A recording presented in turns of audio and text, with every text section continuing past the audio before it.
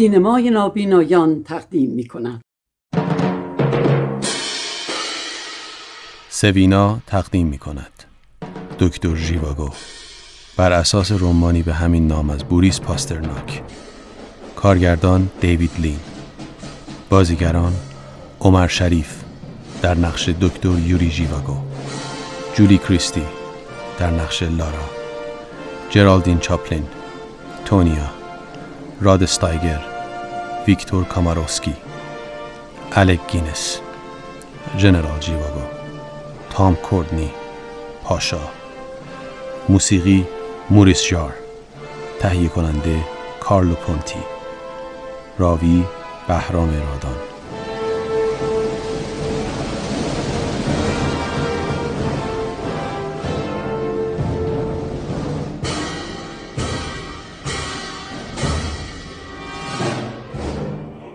ژنرال مردی میانسال از پشت پنجره به تونل مقابلش نگاه می کند که از آن دسته‌ای دختران جوان بیرون می آیند. بالای تونل روی صخره یک ستاره سرخ آویزان است. در تاریکی شب سایه دختران روی دیوار می افتد. دخترها در دو مسیر مخالف هم حرکت می کنند.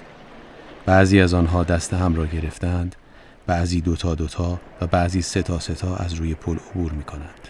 ژنرال به داخل اتاق برمی گردد، جایی که مهندس همکار جوانش پشت میز نشسته. ژنرال کاغذی را از دست همکارش میگیرد و به آن نگاه میکند. خب این دخترها چطورن؟ خیلی خوبن. یک کمی وحشی هن. پولاشون رو زود خرج میکنن. خیلی هم زحمت کش. باسوادن؟ بعضیاشون. از وقتی برای کار انتخاب شدن مرتب رفتن دارالتعلیم. یه همچین کارایی پستی میاره. اصلا از آدم نباید برای خاک برداری استفاده کنن. نه. و کافی هم نیستن. اگه 2 دستگاه دیگه 7 پاری به من داده بودن 2 سال از برنامه‌ام جلو بودم. شما نسل بی‌حوصله‌ای هستید. شما نبودین؟ چرا ما بودیم؟ خیلی هم. او رفیق مهندس زیاد بی‌حوصلگی نکن، ما راه زیادی رو به سرعت طی کردیم. اینو میدونم رفیق ژنرال. بله، ولی میدونی به چه قیمتی تموم شد؟ ژنرال به طرف دیگر اتاق می رود و به عکس کوچکی که در دست دارد نگاه می کند. اون روزها بچه‌هایی بودن که با گوشت اسب زندگی می‌کردن. اینا میدونستی؟ صف آدم‌ها همچنان از روی پل رد می‌شود. ژنرال و مهندس از پشت شیشه بیرون را نگاه می‌کنند. علت علاقه شما به این دختر چیه؟ ممکنه برادر زدن باشه. یوری آندرویچ؟ بله. ژنرال کتابی را از داخل کیفش برمی‌دارد و عکس را با تصویر زنی زیبا در کتاب مقایسه می‌کند. باید بگم برادر ناتنین. مهندس به طرف او خم شده. اگر باشه در ذهن بچه لارام هست. لارای معروف؟ بله، لارای معروف. این کتاب چاپ تازه از اشعار مربوط به لارا است. بله میدونم. ما برادر شما رو خیلی تحسین میکنیم. بله، حالا ظاهرا همه تحسینش میکنن. خب اون وقت ما اجازه نداشتیم اشعارش رو بخونیم. نه. آنها دوباره به طرف پنجره باز می‌گردند. اتومبیلی لوکس که پرچمی قرمز به آن نصب شده از بین جمعیت می‌گذرد. از میان مردم دختری جوان که سربندی به سر دارد و پیشبندی بلند روی لباسش بسته به طرف دفتر ژنرال می‌رود. مهندس به استقبال دختر می‌رود که نگران است و مضطرب به اطراف نگاه می‌کند. فرستادم پید رفیق. هیچ طوری نشده. دختر با احتیاط وارد می‌شود. ژنرال منتظر اوست.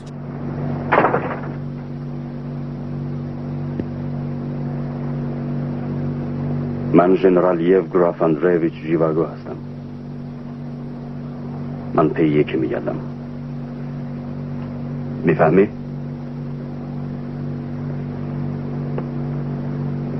اون شخص ممکنه برادرزاده من باشه. ژنرال صندلی را از میز بیرون می‌کشد. خواهش میکنم بنشین. دختر معذب می‌نشیند. اسم تو هست؟ تونیا کومارو و رفیق ژنرال. تو رو در مغولستان پیدا کردم نیست؟ ژنرال روبرویش می‌نشیند و با دقت به او نگاه می‌کند. بله رفیق ژنرال. اونجا چی کار میکردی؟ گم شده بودم رفیق ژنرال. چطور شد گم شدی؟ یادم نمیاد. اسم پدرت کاماروفسکی بود؟ خیال میکنم رفیق ژنرال. خیال میکنی؟ این یه اسم معمولیه. تو پدرتو یادت میاد؟ نه. خب مادرت یادت میاد؟ بله. مادرم یادم میاد. اسم اون چی بود؟ مامی. اون چطور بود؟ منظورم اینه که چه شکلی بود؟ بزرگ. من کوچیک و اون بزرگ به نظر می اومد.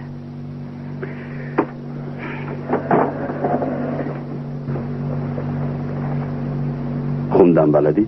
بله. دختر لارا مجموعه اشعار نوشته یه الف ژیواگو. ژنرال من نه، برادر ناتنیم. ژنرال کتاب را به طرف دختر میگیرد و ورق زده عکس مردی را به او نشان میدهد. کسی که پیش میگردم ممکنه دختر این مرد باشه.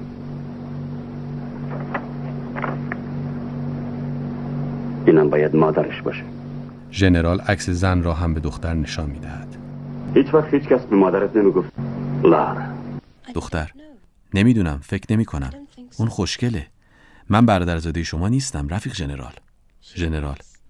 منم فکر نمی کنم عموی کسی باشم. اما اگر این مرد پدر من بود دوست داشتم بدونم. مادرت هیچ وقت بهت نگفت پدرت شاعر بوده؟ دختر رفیق ژنرال، پدر من شاعر نبوده. ژنرال چه کاره بود؟ دختر شاعر نبود. ژنرال بلند می شود و می ایستد. پدرتو دوست داشتی؟ یادم نمیاد. ولی مادرتو که دوست داشتی؟ بله معلومه. اسم استرلنیکوف هیچی به یادت نمیاره؟ استرلنیکوف. دختر سرش را تکان می دهد. ژنرال دوباره روی صندلی می نشیند. ژنرال کتاب را در دست می گیرد. گرومیکو؟ بله. دختر به فکر فرو می رود. وقتی اون مادرش از دست داد به سن اون موقع تو بود که مادر تو رو گم کرد و در همون نقطه دنیا. بیرون از اتاق در گذشته دشتی را می‌بینیم با آسمانی آبی و کوهی که برف بخش‌هایی از آن را پوشانده. مردم برای تشییع جنازه‌ای جمع شدند. جنازه در تابوت روی دوش مردان است. یوری کودکی خردسال که دسته‌گلی در دست دارد در میان تشییع کنندگان است. دو کشیش جلوتر از جمعیت سوگوار حرکت می‌کنند. دو مرد چراغ‌هایی با پایه‌های بلند در دست دارند. کودک خردسال از پشت پاهای بزرگترها گوری را می‌بیند، آماده دفن. کشیش او را از گور دور می‌کند. تابوت که روی زمین گذاشته می‌شود، چهره زنی را می‌بینیم که آرام در تابوت خوابیده است. آنوشکا زنی جوان و همسرش کنار هم ایستادند و تونیا دختری خردسال بینشان ایستاده. آنها صلیب می‌کشند. کشیش سال خورده که ریشی سفید و بلند دارد از روی انجیل می‌خواند. کشیش: روح پاک این زن از کالبدش به جهانی دیگر رفته. کودک به جسد بیجان زن نگاه می‌کند. برگ‌های درختان در باد تکان می‌خورند. مردان در تابوت را گذاشته به آن میخ می‌کوبند. کودک با حیرت و اندوه آنها را نگاه می‌کند. مردها آرام و با دو ملافه‌ای که به تابوت بسته‌اند تابوت را وارد گور می‌کنند و با بیل روی آن خاک می‌پاشند. پسر در خیالش به جسم بیجان زن در تابوت فکر می‌کند. به درخت بالای سرش نگاه می‌کند که برگ‌هایش از وزش شدید باد فرو می‌ریزند و در هوا معلق می‌شوند.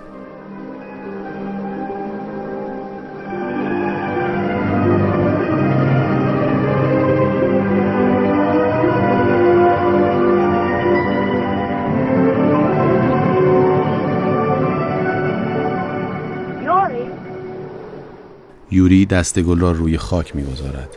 تشییع کنندگان رفتند و فقط کشیش‌ها بالای گور ایستادند. یوری با آنوشکا، همسر و دخترش می‌رود. کشیش سال خورده هم با آنها می‌رود. یوری روی تخت نشسته. آنوشکا، کشیش و تونیا دختر خردسال هم در اتاق هستند. شما و شوهرتان با ما شام می‌خورید خانم گرومیکو. متشکرم پدر. حالا ممکنه دراز بکشی یوری؟ من و مادرت دوستای خیلی صمیمی بودیم، به همین جهت حالا ما از تو نگهداری میکنیم. متشکرم. یوری که دراز کشیده نیمخیز می شود. همسر آنوشکا که سازی در دست دارد وارد اتاق می شود. این مال مادرمه. حالا مال توه. بله یوری، مادرت برای تو گذاشته. تو وصیت‌نامه‌اش. تو میدونی وصیت‌نامه چیه پسر جون؟ پول. نه یوری، اینو گذاشته. میتونی بزنی؟ فکر میکردم همه مردم اینجا میتونن بالالایکا بذارن. شما اینجا زندگی نمی‌کنین درسته؟ نه، ما تو مسکو زندگی میکنیم. از اینجا خیلی دوره، ولی تو از مسکو خوشت میاد. درسته؟ ممکنه. برای عادت کردن به هر چیز وقت لازمه. مادرم میتونست بزنه؟ بله، مادرت یه هنرمند بود یوری. اون میتونست از این ساز معمولی صدای 2 گیتار در بیاره. مادرت با قریحه بود. یوری هم شاید قریحه داشته باشه. میخوای یاد بگیری؟ من نمیتونم بزنم.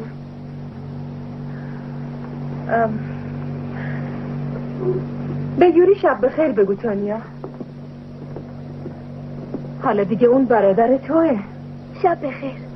تونیا صورت یوری را میبوسد. مرد و زن همراه دخترشان از اتاق خارج میشوند. شب بخیر یوری. شب بخیر دوست عزیز. شب بخیر. یوری که در تاریکی اتاق تنها مانده با ترس به اطرافش نگاه میکند. شاخه درخت به پنجره میخورد و او را میترساند. یوری به ساز مادرش کنار دیوار نگاه میکند. بیرون از خانه بوران شدید شده. یوری پشت پنجره می آید و بیرون را نگاه می کند.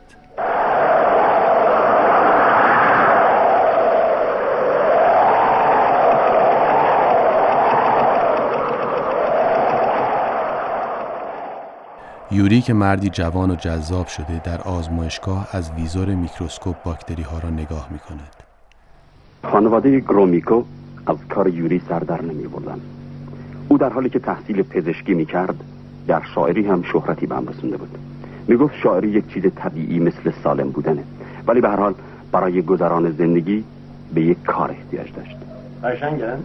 استاد که روپوشی سفید پوشیده به یوری نزدیک شده و چشمش را به میکروسکوپ می چسباند. بله، بایدم قشنگ باشم. ساله خیلی چیکار کنی ژیواگو؟ طبیب بشم و سر مریض برم. فقط به فکر تحقیق باش. کار هیجان انگیز و مهم و آرومی. نه، طبابت رو دوست دارم. زندگی، تو میخوای زندگی رو ببینی. خیلی خوب. خواهی دید که این موجودات قشنگی با مردم میکنن. خیابان‌های شهر از برفی سنگین سفید پوش شده. تراموا حرکت می‌کند و یوری برای سوار شدن به آن نمی‌رسد. با اینکه تمام راه را دویده است. یوری ناامید نمی‌شود و به دویدن دنبال تراموا ادامه می‌دهد. در تراموا لارا زنی جوان نشسته. کلاهی بزرگ به سر دارد و صورتش در شالی سیاه پوشیده است. چشم‌های لارا آبی است. یوری بالاخره به تراموا میرسد و سوار میشود. کنار زن صندلی خالی است. زنی از صندلی پشتی پیاده میشود و یوری آنجا مینشیند. بیرون در خیابان آبران در رفت و آمد هستند. بچه‌ها میدوند. یوری و لارا توجهشان به بیرون جلب شده. لارا زودتر پیاده میشود. تراموا به راهش ادامه میدهد. لارا در خیابان پیش میرود. در خیابان دسته‌ای از مردان در حرکت هستند. پاشا مردی جوان که عینک به چشم دارد بین آنها اعلامیه پخش می‌کند. 2 نفر به او نزدیک می‌شوند. اسم تو چیه؟ انتیپا. نشونید. پلیس اجازه مخصوص داریم. راستی؟ پس بیا از اداره پلیس بگید. حالا یکی از مأمورها کاغذها را از پاشا می‌گیرد. اگه میل داری. خیلی خوب. پاشا. لارا به آنها نزدیک می‌شود. این برادر منه. پس ببرین خانم پیش از اینکه تو دردسر بیفته. مأمور اعلامیه ها را در جیبش می‌گذارد. لارا و پاشا از آنها دور می‌شوند، اما پاشا از جیبش یک سری اعلامیه در می‌آورد و به مردم می‌دهد. پاشا این کارو نکن. این کارو باید حتما بشه. پاشا چرا این کارو باید حتما بشه؟ به خاطر اونا، به خاطر انقلاب. نه، مردم انقلاب نمیخوان. چرا میخوان ولی هنوز خودشون هم نمیدونن که میخوان. یکی از اونا رو بده من رسید. پاشا تو یه بولشویک هستی؟ نه اونا از من خوششون نمیاد، منم از اونا درست از نادرست تشخیص نمیدم. پاشا انتیپا تو وحشتناک و از خود راضی هست. لارا با محبت به پاشا نگاه می‌کند. تو چرا بهش گفتی که من برادرتم؟ خب دیگه چی میتونستم بگم؟ میتونستی بهش بگی من نامزدتم. باشه بی خود چرا نگو. من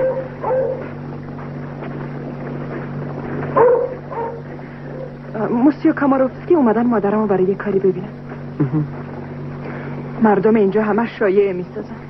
این از سیستم غلطه. مردم بعد از انقلاب عوض میشن. تو به جلسه نمیای؟ نه پاشا.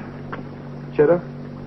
من باید امتحانامو بدم پاشا. من باید بورسمو بگیرم. لارا وارد خانه می شود. اعلامیه‌ای را از پاشا می گیرد. یوری از خیابانی برفی می گذرد و وارد خانه‌ای بزرگ و مجلل می شود. کلاهش را از سر برداشته روی مبلی پرت می کند و از پله ها بالا می رود. دستکش ها را از دستش در می آورد و آنوشکا را می بوسد. آنوشکا نامه‌ای را به طرف یوری می گیرد. از پاریس. اوه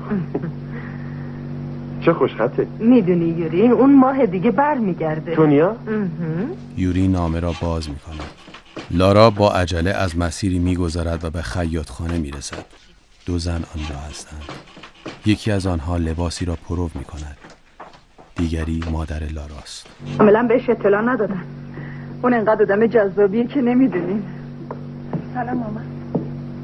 سلام خانم. سلام نریسا. میتونی اتاق دیگه کار کنی عزیزم. موسیو کاماروفسکی اینجا. میدونم. لارا وارد اتاقی می شود که چند زن در آن خیاطی می کنند.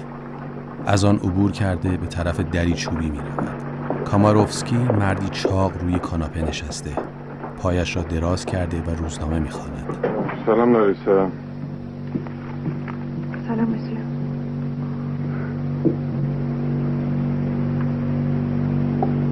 اون مشاور بعضی آدمایی بسیار مهمه. بله میدونم. فکر میکنم ارتباطای مهمی هم داره. اینو مطمئنا نمیدونم.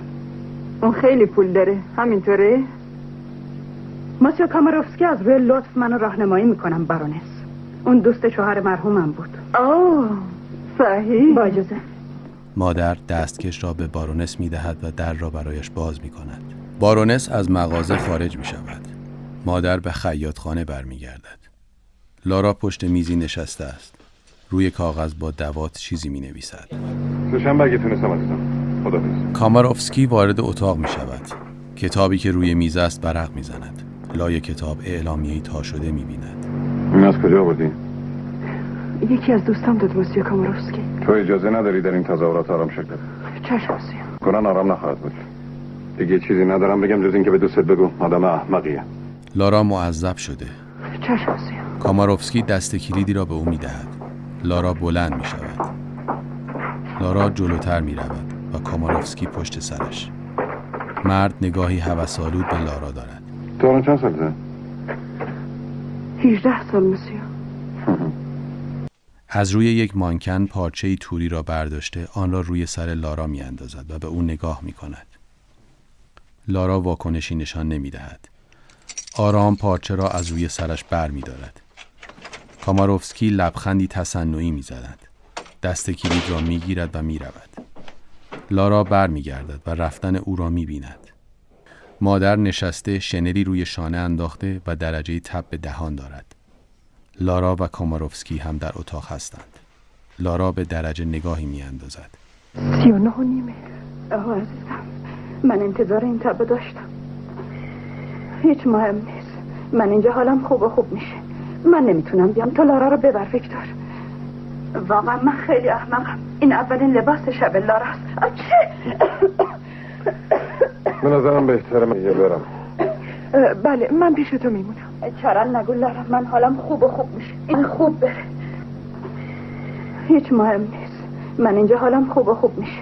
من نمیتونم بیام. تو لارا رو ببر ویکتور. بسیار خب پالتو بردار. داره دیر میشه. نمیخوام از خیال کراپاکتین رد بشم.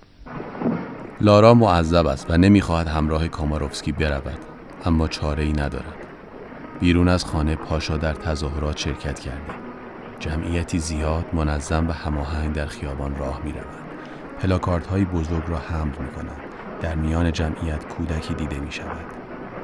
یوری وارد بالکن خانه می‌شود. آنوشکا با اوست. آنها جمعیت را می‌بینند. همسر آنوشکا وارد بالکن می‌شود. برادری و آزادی. اوه یاری چه کلمات خوبی. عدالت، برابری و نام. یوری به نظر تو اینا عالی نیستن؟ چرا هستن؟ برادری و آزادی. برادری و یاوه سرایی. نگاه کن تو پا جخ کردی. نه تو حق نداری انیوش. یوری هم به اتاق برمیگردد. کاماروفسکی و لارا به رستوران میرسند. زن و مردی به استقبال آنها آمدند. مرد: فکر میکردم دیگه نمیایین آقا. کاماروفسکی: کت لارا. زن پالتوی آنها را میگیرد. کاماروفسکی بازوی لارا را گرفته وارد رستوران میشوند. رستوران مملو از جمعیت است. آنها پشت میزی 2 نفره می نشینند. کاماروفسکی منو را بر می دارد. در پیست رقص چند زن و مرد می رقصند. لارا از پشت منو نگاهی به کاماروفسکی می اندازد. مرد او را برانداز می کند. کاماروفسکی و لارا با هم می رقصند. لارا سرد و آرام است و اشتیاقی از خود نشان نمی دهد.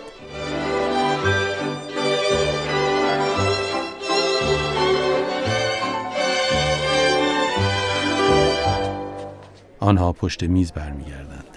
کلارا: این لباس مادرم دوخته. کاماروفسکی: عالیه. لارا: مادرم زن باهوشیه. کاماروفسکی: زن خوب و ساده ایه. بیرون از رستوران تظاهر کنندگان مشغول خواندن سرودی هستند. افراد حاضر در رستوران متوجه آنها می شوند. کاماروفسکی جمله‌ای می گوید و گیلاسش را بالا می برد. کاماروفسکی: احتمالاً بعد از انقلاب هم مدام میخوان آواز بخونن. همه می خندند. لارا هم لبخند می زند. کاماروفسکی از شراب داخل لیوانش برای لارا می ریزد. آنها دوباره با هم می رقصند. بیرون و در میدان تظاهر کنندگان همچنان حضور دارند. لارا و کاماروفسکی در درشکه نشستند. کاماروفسکی به لارا نگاه می کند. لارا هم در سکوت به او چشم می دوزد. درشکه در تاریکی شب و در خیابان برفی پیش می رود. مردی نظامی سوار بر اسب است. آنها را نگاه می کند. آماده؟ پشت سر او در حیاط یک عمارت چندین مرد منتظرند تا حرکت کنند. کاماروفسکی به لارا نزدیک می شود و او را می بوسد. لارا تقلا می کند اما کاماروفسکی رهایش نمی کند. مأموران سوار بر اسب به خیابان می روند. تظاهر کنندگان در خیابان برفی راه می روند. مأموران اسب سوار راه خیابان را سد کرده و انتظار می کشند. از دور تظاهر کنندگان وارد خیابانی وسیع و خالی می شوند.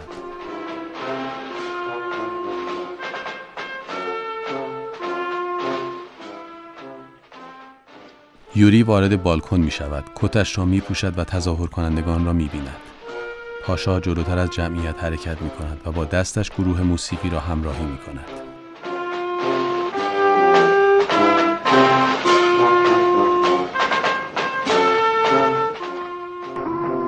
شمشیرکش شدیش. مأمورها شمشیرهایشان را برای حمله آماده می کنند و به طرف تظاهر کنندگان راه می افتند. پاشا آنها را می بیند. جمعیت می ایستند. تظاهر کنندگان سواران را نگاه می کنند و پا به فرار می گذارند. یوری از بالکن آنها را می بیند. سیل جمعیت در خیابان رها می شود. یوری با نگرانی آنها را نگاه می کند که بی‌دفاع می گریزند. اسلحه‌ای روی زمین می افتد. مردی آن را بر می دارد. طبلی روی برف‌ها رها می شود. کودکی تنها می ماند. شیپوری روی زمین و زیر دست و پا می افتد. یوری ترسیده. اشک توی چشمهایش حلقه زده و با گهد به خیابان و مردم نگاه می کند. همسر آنوشکا با عجله و هراس از اتاقش بیرون می زند. رب دو شامرش را می پوشد و به بالکن می رود. چی شده؟ چیه؟ یوری به اتاق برمیگردد. در خیابان روی برفها رد خون دیده می شود. اجساد این سو و آن سو افتادند و سواران از میان کشتگان عبور می کنند. بارش برف شروع شده. یوری با عجله وارد خیابان می شود. به خون پاشیده شده روی برفها خیره می شود. شب بخیر عزیزم. شب بخیر ویکتور کاماروفسکی. کاماروفسکی پیاده می شود. لارا هنوز سوار درشکه است. مأمورها جنازه ها را داخل گاری می ریزند. یوری مشغول پانسمان کردن پای یک مجروح است. مأموری سوار بر اسب در میدان و میان کشته ها حرکت می کند. خواهش می کنم همه برند به خانه هاشون. تمام مردم باید آرامش رو حفظ کنند. برید به خانه هاتون. تمام مردم باید آرامش رو حفظ کنن. باشید برید به خانه هاتون. مأموری سوار بر اسب مقابل یوری می ایستد. برو تو خونه. یوری بلند می شود. همسر آنوشکا می خواهد یوری را با خودش ببرد. یوری بریم، درد سر را ننداز. یا ببریدش تو خونه یا الان توقیفش میکنم. یوری خواهش میکنم، تونیا فردا از سفر برمیگرده. آنها وارد خانه می شوند. خیابان کم کم خلوت می شود. لارا غمگین وارد خیاطخانه می شود. خودش را در آینه نگاه می کند. چشمهای آبیش اندوهگین است. صبح شده. قطار وارد ایستگاه می شود. تونیا زنی جوان و زیبا سرش را از قطار بیرون آورده و برای یوری دست تکان می دهد. یوری با دیدن او هیجان زده به طرف قطار می دود. ایستگاه تقریبا شلوغ است. آنوشکا و همسرش روی صندلی منتظر نشستند. قطار می ایستد. یوری به طرف پنجره‌ای می رود. یوری؟ اما تونیا از در خروجی او را می بیند. آنها همدیگر را به آغوش می کشند و تونیا یوری را می بوسد. پدر تونیا به طرف او می آید. کلاهش را بر می دارد. از دیدن تونیا ذوق زده است. تونیا به طرفش می دود و او را بغل کرده می بوسد. مامی! آنوشکا با دیدن تونیا از روی صندلی بلند می شود. آنها همدیگر را بغل کرده و می بوسند. مامی حالت چطوره؟ مادر اشک می ریزد. آنوشکا دوباره می نشیند. من خوشحال و سالم. بچرخ دخترم. تونیا می چرخد. بله یه چیزایی یادش دادم. یوری با 2 کارگر می آید. 2 چرخ دستی بزرگ که روی آن وسایل تونیاست با آنهاست. اینا رو باش. یوری هم خوب شده مگه نه تونیا؟ بله. آب دیگه بریم عزیزم. بریم شما دوتا هم با هم بیاین. یوری بازوی تانیا را می گیرد و جلوتر می رود. اینو برات خریدم. یه مطلب راجع به شاعرای جوان روسیه داریم. اوه خوبه، متشکرم. تانیا روزنامه را به یوری می دهد. یوری سرخوش است. اسم منم توش هست؟ با اسم تو شروع میشه، تو بهترینشونی. فرانسوی ها ملت خیلی باهوشی هست. اونا دوتا سرشونو به هم چسبوندن. بله مجله تماشا میکنم. اونا خیلی به هم میان. نیاشکا دیگه بسته. عقدای خوش عاقبت در آسمان بسته میشه. یا همچون جاهایی. لارا در خیاطخانه به طرف در می رود. پشت در سایه‌ای می بیند.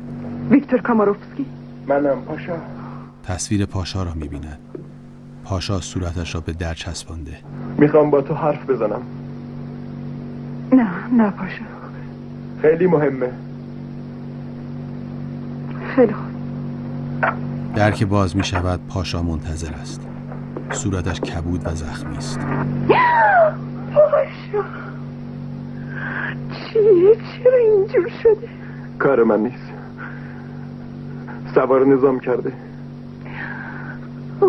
پاشا عزیزم. پاشا. لارا دست پاشا را می گیرد و او را به داخل می آورد. حال پاشا خوب نیست. روی مبل می نشیند و عینکش را بر می دارد. لارا: پاشا من نمیتونم درستش کنم. پاشا: بتادین دارین؟ لارا: آره اما. پاشا: بیارش. لارا شیشه بتادین را به پاشا می دهد. او مقابل آینه می ایستد و بتادین را روی زخمش می ریزد. زخمی که از شقیقه شروع شده. لارا منقلب شده. روزی جرأت نمیکنم. ممکنه یه کاری برای من بکنی؟ بله چه کاری؟ اینو برام قایم کن. پاشا اسلحه را به طرف لارا می گیرد. لارا ترسیده و نگران است. اینو بنداز دور. نه دیگه تظاهرات آرومی در بین نیست.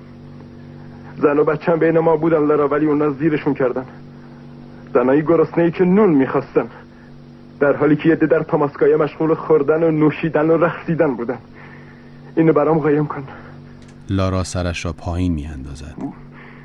پاشا به لارا نزدیک می شود. متشکرم لارا. پاشا نمیخواد از من تشکر کنی. لارا. پاشا کمی پنهان می شود. مادر لارا وارد اتاق می شود. بله. کسی اونجاست؟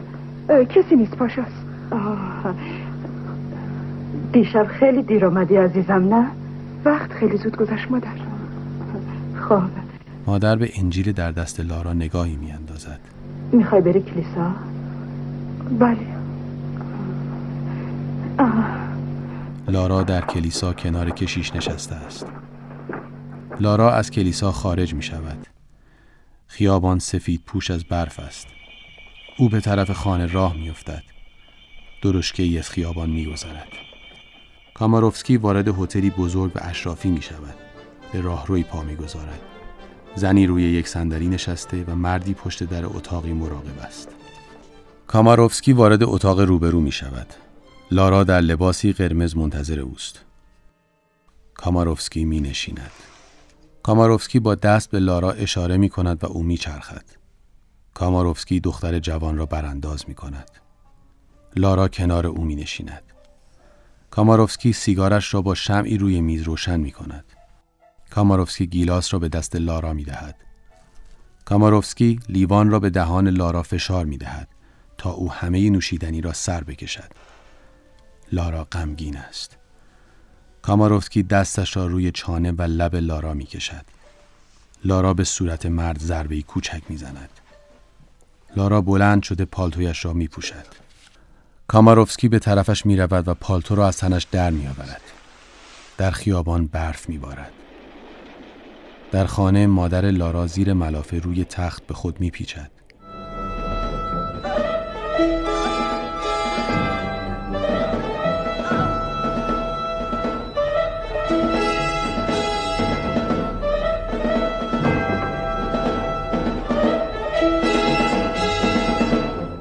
کاماروفسکی با عجله از خانه بیرون می آید. درشکه‌چی را که زیر برف خوابیده تکان می دهد. کاماروفسکی، پروفسور بوریس کورت را پیدا کن. درشکه‌چی می رود. در خانه یوری، آنوشکا و بوریس، پزشکی که استاد یوریس، در کنار میهمانان در آرامش به مردی نگاه می کنند که پیانو می نوازد.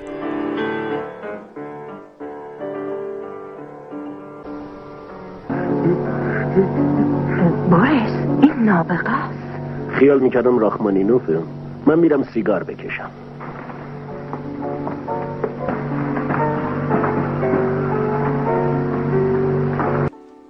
تونیا و یوری روی پله‌ای نشستند. کسل به نظر میرسند. بوریس به آنها نزدیک می شود. کنارشان می نشیند. تونیا به طرف در می رود.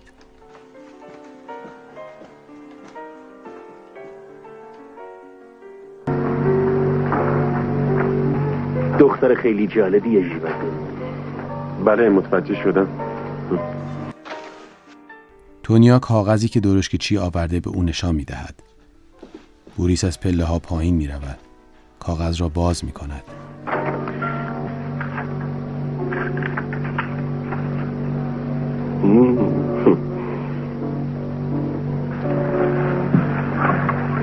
خب شاعر میخوای بیای سر مریض زندگی رو ببینی؟ بوریس و یوری به خانه مادر لارا می رسند. کاماروفسکی در را باز می کند. بوریس خدا رو شکر که اومدی. خیلی لطف کردی بوریس. میدونم لطف کردم. دستیار من. خوشبخت. خب اون کجاست؟ بیاین از این طرف.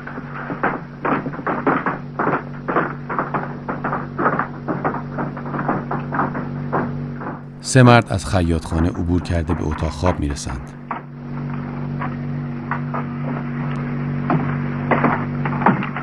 که این کارو کرد؟ در حدود ساعت 8 امشب. بوریس به ساعتش نگاه می کند. با چی خودشو مسموم کرد؟ کاماروفسکی شیشه ای را به بوریس نشان می دهد. چرا یه دکتر محلی خبر نکردی؟ نتونستم. نتونستیم. خیلی خوب.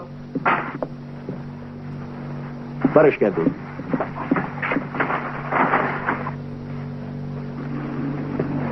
لوله آب.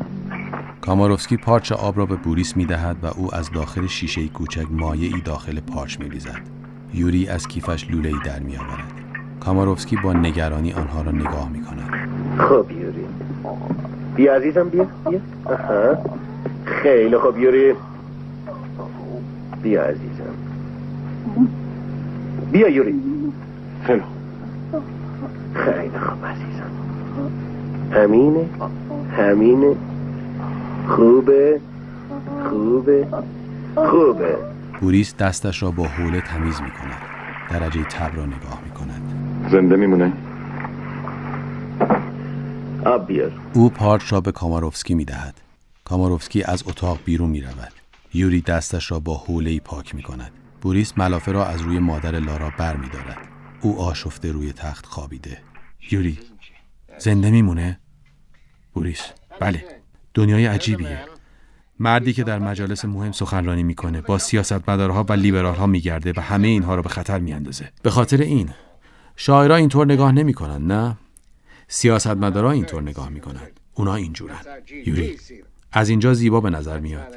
بوریس ژیواگو فکر میکنم تو آدم سرسختی هستی.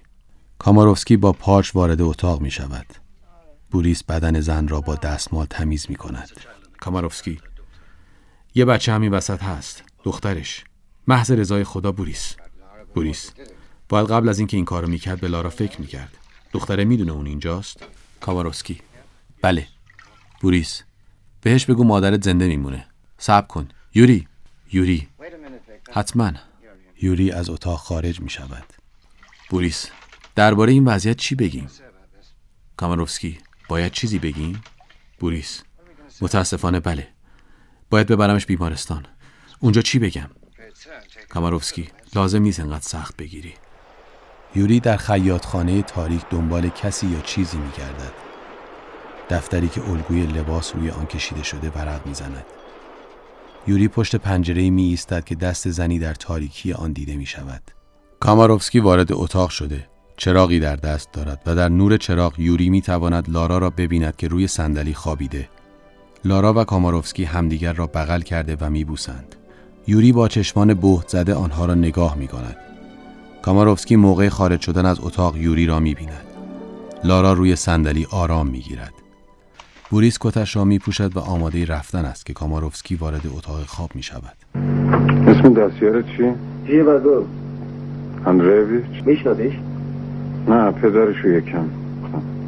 خیلی خوب. کاماروفسکی اول از اتاق خارج می‌شود و پس از او بوریس. در خیابان بوریس و یوری سوار درشکه هستند. میگفت تو رو میشناسه. اون مجری وصیت‌نامه پدرم بود. اما الکس اونو رد کرد. به حساب کاماروفسکی چیز زیادی در وصیت‌نامه نبود. اون چه هم که بود به کاماروفسکی تعلق داشت. اون تو کارش خیلی زرنگه، ولی شک دارم متقلب باشه. معاشر خیلی خوبیه، زندگی رو میشناسه. امشبم بدجوری ترسیده. کاماروفسکی و لارا در رستورانی خالی روبروی هم نشستند. مردی برای آنها نوشیدنی می آورد. کاماروفسکی با دستمال لبه لیوانش را تمیز می کند. من بازم رفتم بیمارستان. خب میخواد تو بری اونجا و ببخشیش به خاطر بدگمانیش به من. اگه بخوای میتونی حقیقتو بهش بگی لاریسا. همینه؟ بله. از اون قضیه چیزی میدونی؟ پاشا وارد رستوران می شود. لارا به استقبالش می رود. پاشا ایشون موسیو کاماروفسکی هست. بفرمایید. پاشا کنار لارا می نشیند. چیزی میخوریم؟ نه متشکرم.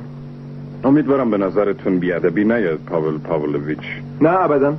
میدونید من سالهای زیادیه که مشاور مادر لاریسا هستم.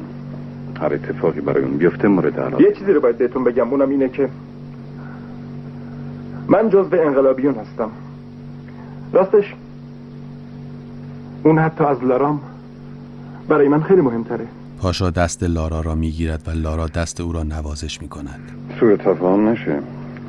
عقیده سیاسی شما به من مربوط نیست. از این جهت شاید هم فکری من با اونها بیشتر از شما باشه. من خودم تماسهایی دارم که ممکنه شما باور نکنید.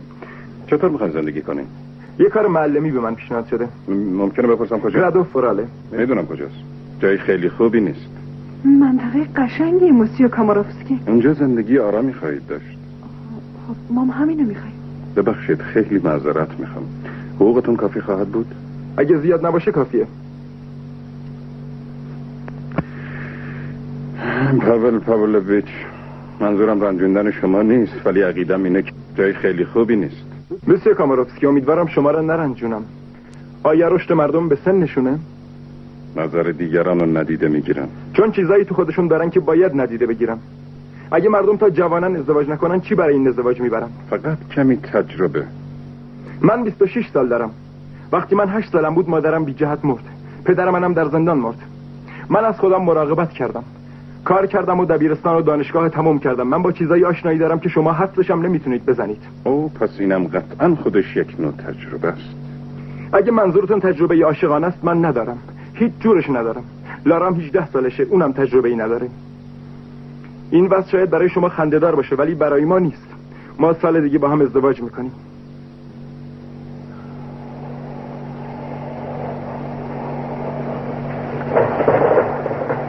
امیدوارم از این صراحت من نرنجیده باشید. نه بدن قابل تحسینه. پاشا مصمم بلند شده و پیشانی لارا را میبوسد و میرود. یک سرباز جنگ‌های صلیبی. خیلی دوست داشتم. زبان خیلی خوبیه، کاملا واضحه. شما خیلی مهربونین موسیو کاماروفسکی. لاریسا میخوام با تو حرف بزنم. کاماروفسکی و لارا وارد خیاطخانه میشوند. موسیو کاماروفسکی ممکنه؟ ازت تقاضا میکنم هم هی به من نگو موسیو کاماروفسکی. موسیو کاماروفسکی با این ترتیب بعض ما یه خورده به نظرم مضحک میاد. لارا، من میخوام تو را از یک اشتباه بزرگ نجات بدم. مردا فقط دو نوع هستند، فقط دو نوع، و اون جوون از یک نوعه، اون پاکه. از اون نوع مردها که دنیا تظاهر به احترامشون میکنه ولی در واقع تحقیرشون میکنه. از اون نوع مردایی که بدبختی و فلاکت میارن، مخصوصا برای زنها. اینو میفهمی؟ نه. به نظرم میفهمی. یک نوع دیگه مرد هست، بزرگمنش نیست، پاک نیست، ولی زنده است. لارا، این که تو در این سن و سال به جوونا تمایل پیدا کنی البته قابل فهمه، ولی ازدواج کردن تو با اون پسر بدبختیه. کاماروفسکی به لارا نزدیک می شود. شانه های او را می گیرد. لارا به صورت کاماروفسکی سیلی می زند. کاماروفسکی هم بلا فاصله به او سیلی می زند. لارا می خواهد از او دور شود. مرد دستش را می گیرد و او را به طرف خود می کشد. کاماروفسکی او را بغل کرده روی تخت پرت می کند. لارا مقاومت می کند اما نمی تواند بر او چیره شود. لارا تسلیم می شود. کاماروفسکی از خانه بیرون می رود. لارا روی تخت است. لارا عرق کرده و آشفته روی تخت می نشیند و رفتن او را نگاه می کند. نگاهش به اسلحه پاشا می افتد. لارا مقابل در خانه کاماروفسکی ایستاده. پیش خدمتی در را باز می کند. نخیر خونه نیستن خانم لارا. خونه نیستم. نخیر رفتن منزل سونتیسکیا به جشن کریسمس. شما میرید اونجا خانم؟ لطفا نگید من بهتون گفتم. نه متشکرم دیگه. کریسمستون خوش خانم لارا. لارا با عجله از خانه دور می شود. لارا در خیابان می دود. یوری و تونیا وارد مجلس می شوند. مهمانی بزرگ و اشرافی برپاست. کاماروفسکی هم یکی از مهمانان است که یوری را می بیند. کاماروفسکی به طرف میزی می رود که 4 مرد دور آن نشستند. لارا در خیابان راه می رود. غمگین است. خیابان شلوغ است. لارا از کنار مغازه‌ها و آبرها می گذرد. گوشه ای ایستاده در خود فرو می رود. پاشا او را می بیند. لارا چیه؟ چی شده؟ لارا بدون اینکه جواب پاشا را بدهد راه می افتد. پاشا مانعش می شود. ما امشب با هم قرار داشتیم. لارا کجا داری میری؟ ناممو ندیدی؟ خونه یه نامه برات گذاشتم. خونه نبودم، حالا دارم میرم. لارا دوباره راه می افتد. بی اعتنا به اصرار پاشا از او فاصله می گیرد. کجا داری میری لارا؟ من حق دارم بدونم. اون نامه چی نوشتی؟ پاشا به او می رسد. سعی می کند مانع رفتنش شود. تو اون نامه چی نوشتی؟ لارا میخوای قرارمونو؟ همه چی تو نامه هست. چی هست؟ همه چی. بلم کن. لارا از خیابان رد می شود و وارد خیابان دیگر می شود. پاشا دنبالش می رود. می بیند که او وارد عمارتی بزرگ شد. چراغ‌های عمارت خاموش می شود. در عمارت درخت بزرگ کریسمس تزیین شده و میهمانها دور آن جمع شدند. لارا بین مهمانان که سرخوش می‌رقصند دنبال کاماروفسکی می‌گردد. تونیا او را می‌بیند. یوری تونیا را با خودش می‌برد. تونیا و یوری عاشقانه به هم نگاه می‌کنند. کاماروفسکی با 3 مرد ورق‌بازی می‌کند. سیگاری گوشه لب اوست. زنی میانسال و اشرافی حاضران را دعوت به سکوت می‌کند. او دست یوری و تونیا را گرفته به طرف خود می‌کشد. لارا به طرف کاماروفسکی شلیک می‌کند. مرد بهت زده به او نگاه می‌کند. مهمانها متحیر و ترسیده به طرف کاماروفسکی می روند. گروهی لارا را می گیرند تا فرار نکند. نمیخوام پلیس رو خبر کنید. بذار برم. من پلیس نمیخوام، فقط میخوام اونو ببرید بیرون. پاشا وارد می شود. لارا او را می بیند. جمعیت برای پاشا راه باز می کنند. او به لارا و کاماروفسکی می رسد. پاشا لارا را با خود می برد. تونیا و یوری آنها را نگاه می کنند. مهمانها در سکوت به تماشا ایستادند. کاماروفسکی از جمع فاصله می گیرد. زنها درباره اتفاقی که افتاده پچ پچ می کنند. در اتاق یوری دست کاماروفسکی را پانسمان می کند. مثل این که سرنوشت ما به هم پیوسته. بله. من از دوستای نزدیک پدرت بودم. میدونستم با هم شریک بودیم. تقریبا بیشتر. در مرگش هم حضور داشتم. با برادرت هم در تماسم. یفگرام؟ من با اونایی در تماسم که با اون تماس دارم. من با بولشویسم مخالفم.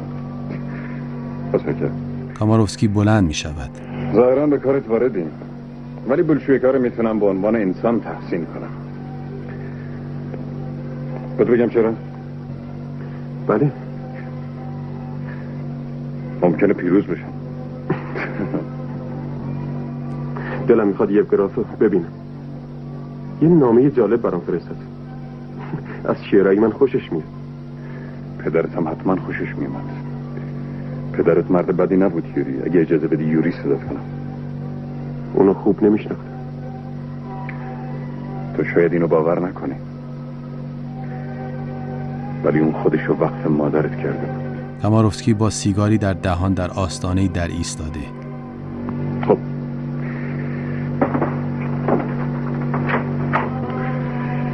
تصور میکنم میتونم به بصیرت حرفه‌ای تو اعتماد کنم.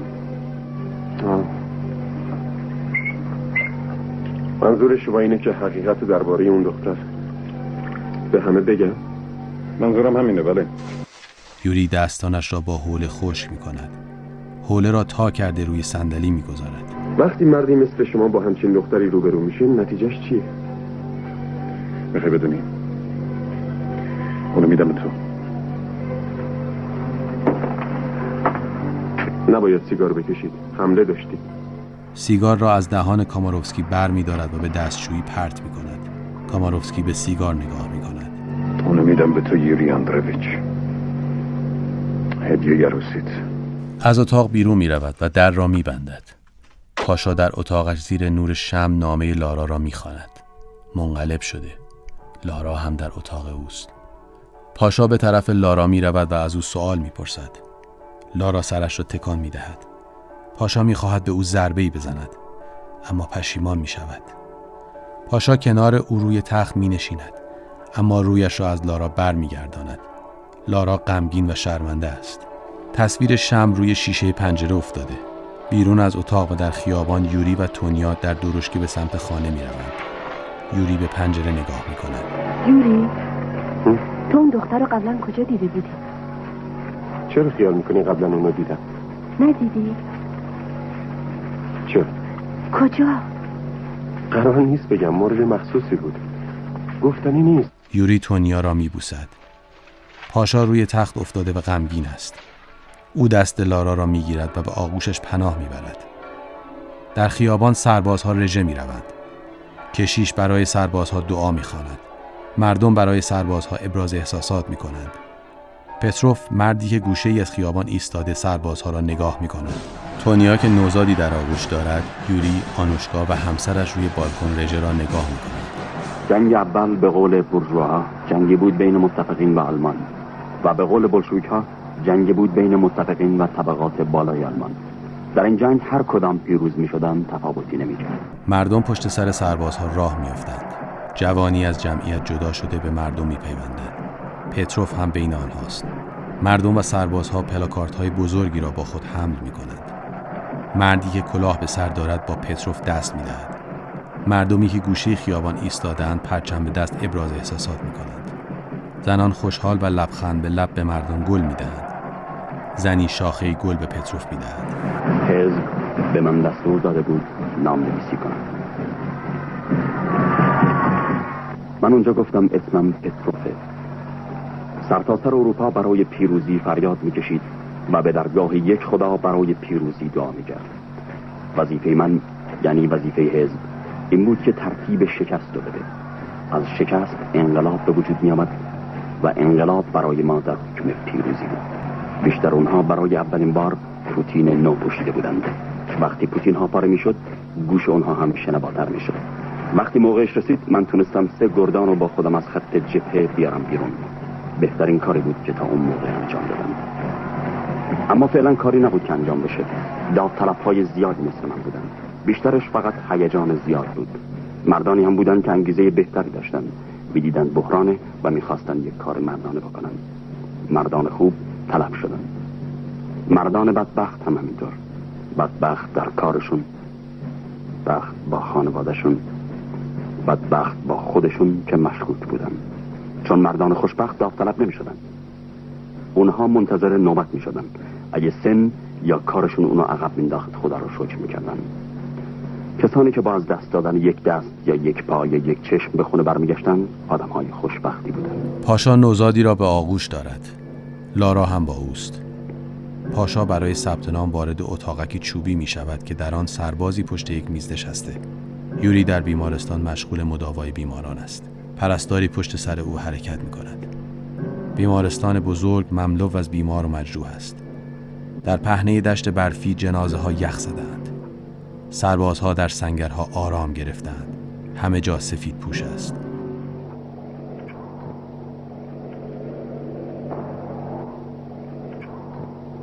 حتی لنین هم درست حساب نکرده بود که اون جبهه 900 میلی چقدر زیاد بود و ظرفیت ما برای رنج بردن چقدر کم. در دومین زمستان جنگ پوتین ها پاره شد. ولی دهقان‌ها هنوز سنگرها رو حفظ کرده بودن. پالتوهای کلفت اونها به تنشون تکه تکه شده بود. نظم جیره‌بندیشون به هم خورده بود. نصفشون بی اسلحه هم نمی کردن، به فرماندهی افرادی که بهشون اعتماد نداشتن. حمله کنید لعنتی ها! مردی بالای سنگر ایستاده. آنها را دعوت به جنگ می کند. مردها تکان نمی خورند. پاشا بالای سنگر ایستاده و آنها را فرا می خواند. سربازها از سنگر بیرون می آیند. اسلحه به دست به جلو می دوند. پاشا فریاد می زند و پیش می رود. حمله کنید!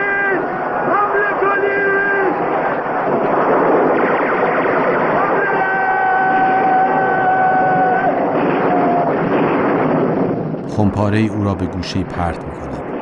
عینکش از صورتش جدا می شود. پاشا و سربازها روی زمین می افتند. تعدادی دیگر پیش می روند. بارش گلوله قطع نمی شود. سربازها از میان گلولای عبور می کنند. افتان و خیزان راه می روند. سرانجام اونها کاری رو که همه آرزوشو داشتن انجام دادن. سربازها برگشتن به طرف خونهاشون. انبوهی سرباز در دشت برفی پیش می روند. پشت سر آنها یک درشکه بزرگ با علامت صلیب سرخ در حرکت است. و این آغاز انقلاب. یوری روی اسبی سوار است و پشت سر سربازها حرکت می کند. سربازها به دسته دیگر از سربازها می رسند که مقابلشان می آیند. روی درشکه 2 مرد و 1 زن نشستند. زن لاراست. دسته ای از سربازها ترسیدند و می خواهند فرار کنند. برایان تازه نفسان.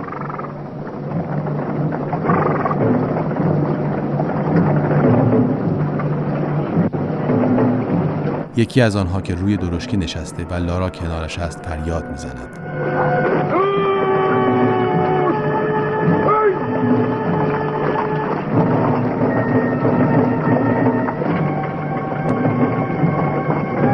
جمع شید!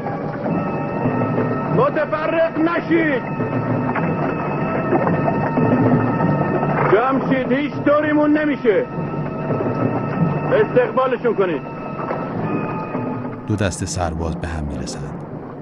فرمانده ها روی اسب هستند و از بین جمعیت میگذرند. سربازهایی که برگشتند سعی میکنند به سربازهای تازه نفس هشدار بدهند. سربازها با هم درگیر میشوند و نظم تازه نفس ها به هم میریزند. بچه‌ها بیایید!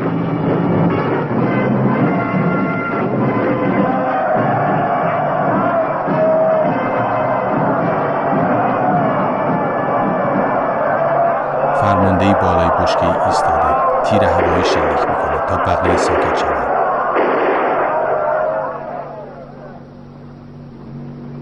گوش کنیم.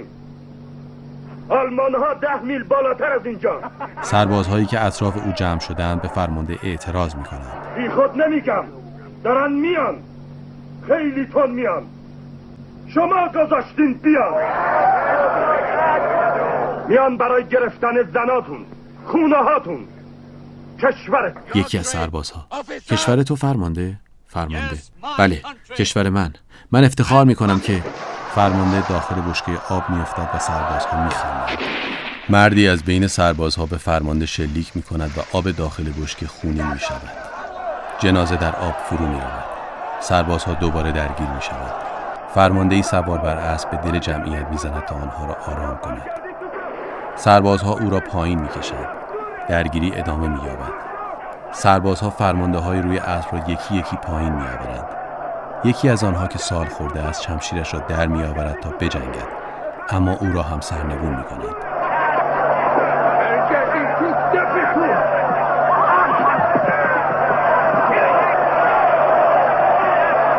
فرمانده روی دست سربازها می‌رود و تقلا می‌کند. سربازها او را روی زمین می‌اندازند و با تفنگ‌هایشان به او ضربه می‌زنند. یکی از سربازها کلاه او را بر می‌دارد و نشان بقیه می‌دهد. سربازهای دیگر که به وجد آمده‌اند او را می‌کشند.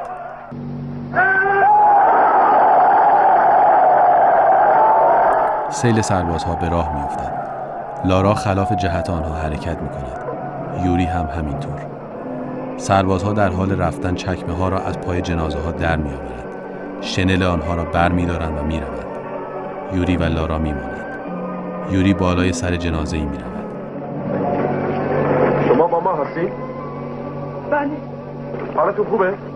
بله. پس کمکم کنید. لارا و یوری به طرف یکی از فرمانده‌ها که گوشه‌ای افتاده می‌روند و او را برمی‌گردانند. سر و دست مرد بانپیچی شده است. غروب شده. گاری در صحرا پیش می‌رود. گاری می‌ایستد. یوری پیاده می‌شود و کمک می‌کند تا لارا پایین بیاید. چند سرباز با آنها هستند. یوری تلاش می‌کند مجروحی را از گاری پیاده کند. سربازی به او کمک می‌کند. چرا داوطلب شدید؟ من پی مرد آشنایی می‌گردم. خیلی آروم. تا حالا هیچ عمل دیدین؟ بله. پس میشه کاری کرد. لارا به سرش سربندی سفید بسته و کنار مجروح نشسته. یوری مشغول جراحی است. سربازها دورشان جمع شدند.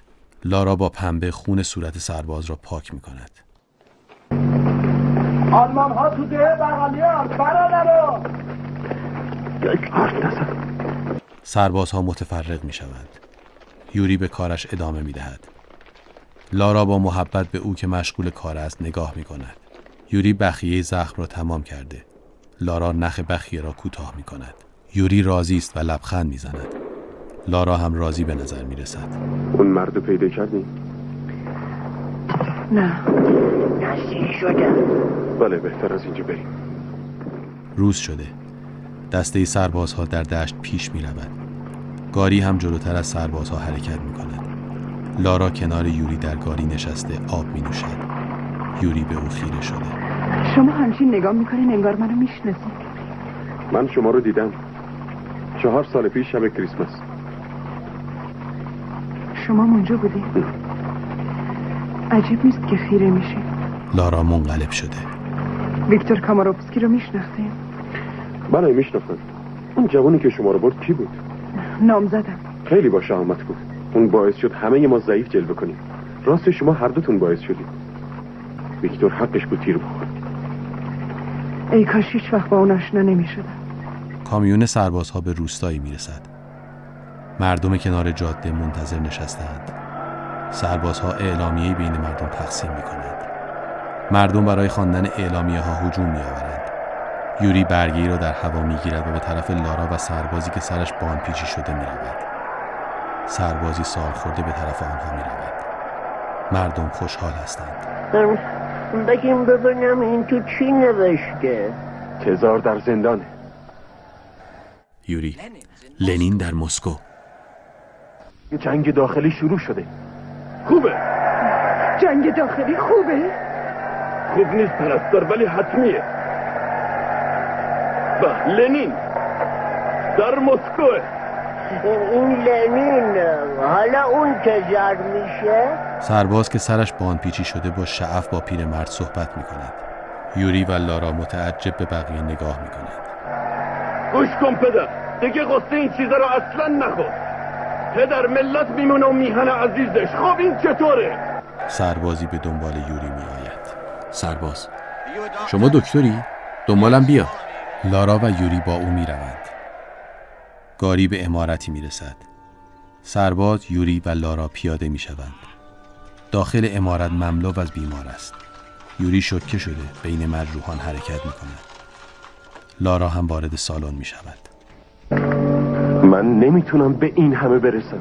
این دستور حزب دکتر، باید سعی کنیم. سرباز کاغذی به دست یوری میدهد.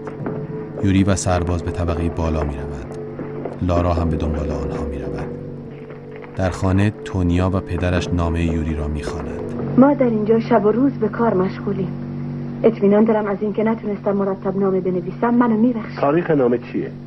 20 ژوئیه. 1 ماه و نیم؟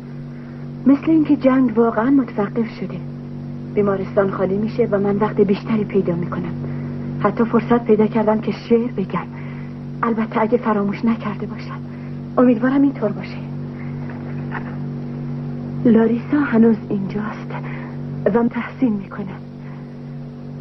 اون از نعمت شفا بخشیدن که طبیبا به اون اعتقاد ندارن برخورداره. اون اغلب اشتباهاتی میکنه اما نتیجه صحیح میبخشه. اما الکس چطوره؟ هنوز توتون انگلیسیشو تهیه میکنه؟ از کجا؟ ساشا حروفو میخونه. حال خاله آنا چطوره؟ عزیزترین عزیزان من. ناراحت کننده است که یوری نمیدونه آنا مرده. از سرشو نمیتونه ببینه. بازم شروع کردم. پدر تونیا بلند شده به طرف پنجره می رود. پرده را می کشد. ای کاش یه دفعه برای همیشه تصمیم می گرفتن کدوم دست از حوچیا و حقه‌بازا اختیارات این کشور رو به دست بگیرن. در حیاط عمارت سربازها وسایل را داخل گاری می گذارند. یوری به طرف پیرمردی می رود که در ورودی ساختمان کنار مجسمه سنگی سگی نشسته. خوش باش سرگی. نمیخوای برگردی خونتون؟ اونجا جنگ دکتر، منم دیگه بشمه. قد شوخ، قد سفید. این پیرمرد دیگه بشش. شما مرد مهربونی هستی. یوری لبخند میزند و وارد ساختمان می شود. خانم پرستارم خانم مهربونی هست. ساختمان خلوت‌تر از قبل شده. لارا مشغول اتو کردن ملافه هاست. یوری به او نزدیک می شود.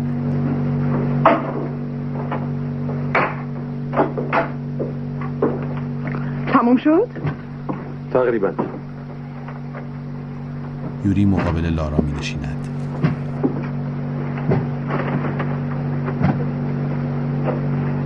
تا 2 هفته دیگه پیش دختر کوچیکتی. اگه قطار گیر بیارم. صورت یوری در تاریکی کامل دیده نمی شود. هرچی تو دنیا دلم میخواد پیش دخترم باشم. خب معلومه. حالا که میخوایم بریم قصه میخورم. لارا از پنجره به بیرون نگاه می کند و اتو کردن ملافه ها را ادامه می دهد. واقعا قصه میخورم. خب مدت اینجا زندگی کردی. لارا ملافه ای را تا می کند. حتما اینجا یه وقت خونه قشنگی بوده. اینطور نیست؟ اینجا چیکار میکنی؟ هیچیم نمیشه. کاش میتونستم اینطور فکر کنم.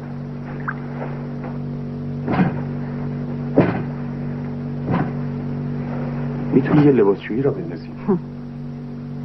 تو چی کار میکنی؟ فکر میکنم برگردم بیمارستان. اونجا بودن جالبه. مدرسه که میرفتم از جلوی بیمارستان رد میشدم. تو هیچ اسکو میای؟ از گرادو؟ اگه اونجا کسی بود که به تو نظر داشت البته من از قصه دق میکردم. ژیواگو اینطور حرف نزن. یوری به لارا نزدیک میشود. خواهش میکنم اینطور حرف نزن.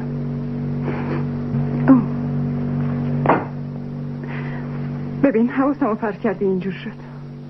حواس لارا پرت میشود و ملافه را میسوزاند. یوری، ما 6 ماه با هم دیگه بودیم تو راه ها اینجا و کاری نکردیم که تو ناچار به تو نیت دروغ بگی. من نمیخوام تو ناچار بشی از من دروغ بگی. میفهمی چی میگم یوری؟ تو همه چیز خوب میفهمی. لارا ملافه‌ای تازه برای اتو کردن پیدا میکند. عمارت تقریبا خالی است. لارا پالتو پوشیده و برای رفتن آماده شده. سربازی به طرف آنها میآید. زود باشین رفقا، من عجله دارم. میری خونه کاریه؟ خونه جناب دکتر؟ پتروگراد. میرم تو گارد سرخ. زنت پس چی میکنه؟ سرباز. بعضی وقتها زنها باید منتظر بمونن. خب خداحافظ دکتر مهربون. نصیحتت بکنم؟ نصیحت گرگ به گوسفنده؟ بله درسته. با محیط منطبق شو. سربازها با دکتر دست میدهند و میروند. لارا غمگین است. خداحافظ ایوانوف. خداحافظ دکتر. خداحافظ آندره. خداحافظ سیمون. سرباز دکتر را بغل می کند. من هیچ وقت شما رو فراموش نمی کنم. هیچ وقت. خداحافظ ژیواگو. خداحافظ. متشکرم. لارا به طرف گاری می رود. کنار سربازها در گاری می نشیند. پشتش به یوری است. یوری از دور آنها را نگاه می کند. گاری از عمارت دور می شود. توی چشمهای یوری اشک حلقه زده. پیرمردی که در حیاط ایستاده برای آنها که می روند دست تکان می دهد.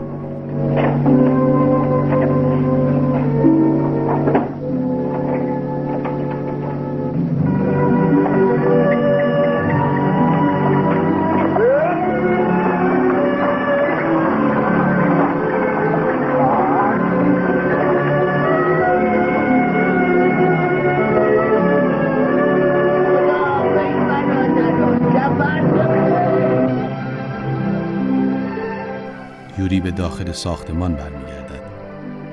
گلهای آفتابگردان در گلدان روی میز پژمرده می شوند. یوری تنهاست.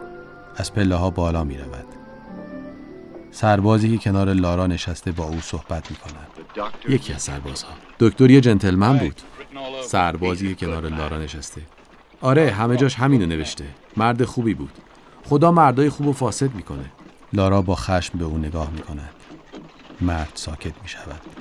تونیا روی بالکن خانه می آید. در خیابان سربازها دیده می شوند. یوری از دور دست به طرف خانه می آید. تونیا خوشحال می شود. تونیا برای یوری دست تکان می دهد. او هم برای همسرش دست تکان می دهد. تونیا، یوری! تونیا با سرعت به طرف در خروجی می رود. یوری هم می دود. در خانه آنها همدیگر را بغل می کنند و لبخند می زنند. یوری به خانه نگاه می کند که پر از آدم است. در و دیوار خانه دیگر زیبایی و شکوه سابق را ندارد. مردی نظامی که به دستش نواری قرمز بسته به طرف آنها می آید. ایشون رفیق چینن، نماینده محلی من، اینجا زندگی می کنن. خوشبختم. یوری دستش را دراز می کند اما مرد به او دست نمی دهد.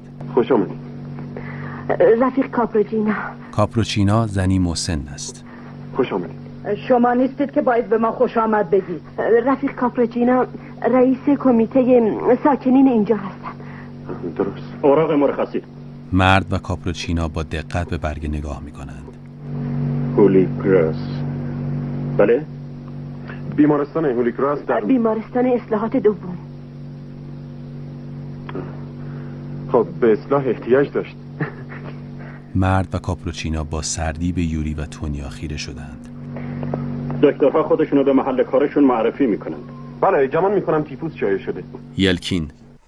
هیچ تیفوسی در شهر ما وجود نداره. شما به شایعه سازها گوش کردید رفیق. خب خبر خوشیه. فردا معرفی میکنم. کارو که شروع کردید دفتر جیره‌بندی رو میگیرید. من همیشه کار کردم. تونیا و یوری میخواهند به طبقه دوم بروند. تونیا دست یوری را میگیرد و از پله ها بالا میرود. چرا اینقدر ناراحتی؟ برای تو. در همین خانه برای 13 خانواده جا وجود داشت. بله این خیلی بهتر و عالی تره رفقا. عادلانه تره. یوری با تعجب به در و دیوار خانه نگاه می‌کند. خانه ویران شده. عادلانه تره دیگه تونیا، چرا اینطوری نگاه می‌کردن؟ آنها وارد اتاقی بزرگ می‌شوند که کتاب‌های گوشه آن چیده شده و بندرختی در آن آویزان است. یوری تونیا را بغل می‌کند. ساشا پسر خردسال آنها از پشت پرده به پدر و مادرش نگاه می‌کند. یوری با هیجان به طرف او می‌رود. یوری مقابل او زانو می‌زند. این پدرت ساشا. ساشا بی تفاوت به صورت او سیلی می‌زند. ساشا. تونیا او را بغل می‌کند. بیادب. نه، این حرفو نزن. پدر تونیا وارد اتاق می‌شود. اجازه میدی؟ شب شده.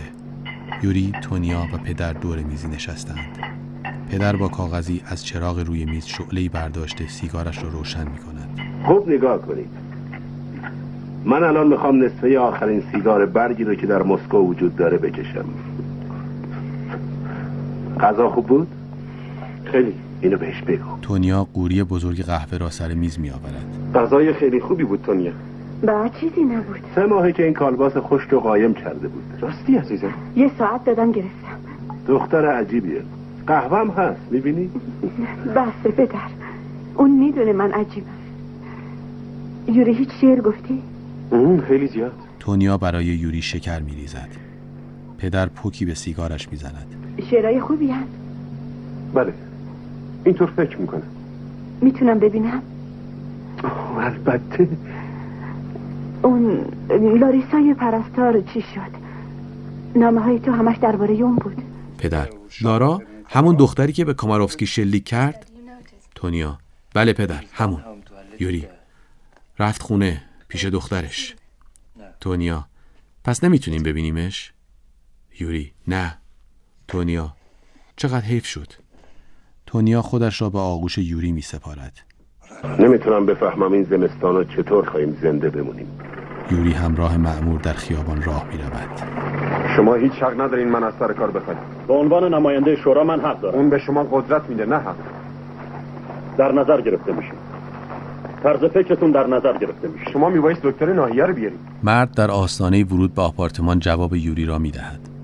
میخواستم این کار بی سر و صدا باشه. چرا؟ مگه چیه؟ تیفوس؟ مردی در حال احتضار روی تخت خوابیده و صورتش سفید شده. یوری مرد را معاینه می کند. من اینو میبرم. یه وسیله برام بیاریم. این تیفوس نیست. مرضیه که تا حالا در مسکو نداشتیم. گرسنگی. مثل اینکه شما را راضی میکنه. برای اینکه میبینم شما به اون اعتراف میکنید. راستی چرا؟ برای اینکه وجود داره. یوری از پله ها بالا می رود. طرز فکرتون در نظر گرفته میشه. بله، در نظر گرفته میشه. یوری وارد خانه می شود. ساشا روی تنها مبل اتاق نشسته. یوری. سلام. پدر و تونیا پالتو پوشیدند. بخاری خاموشه؟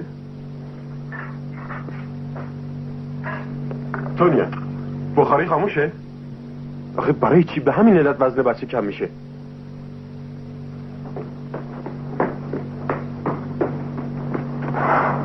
تونیا پشت پرده خودش را پنهان می کند.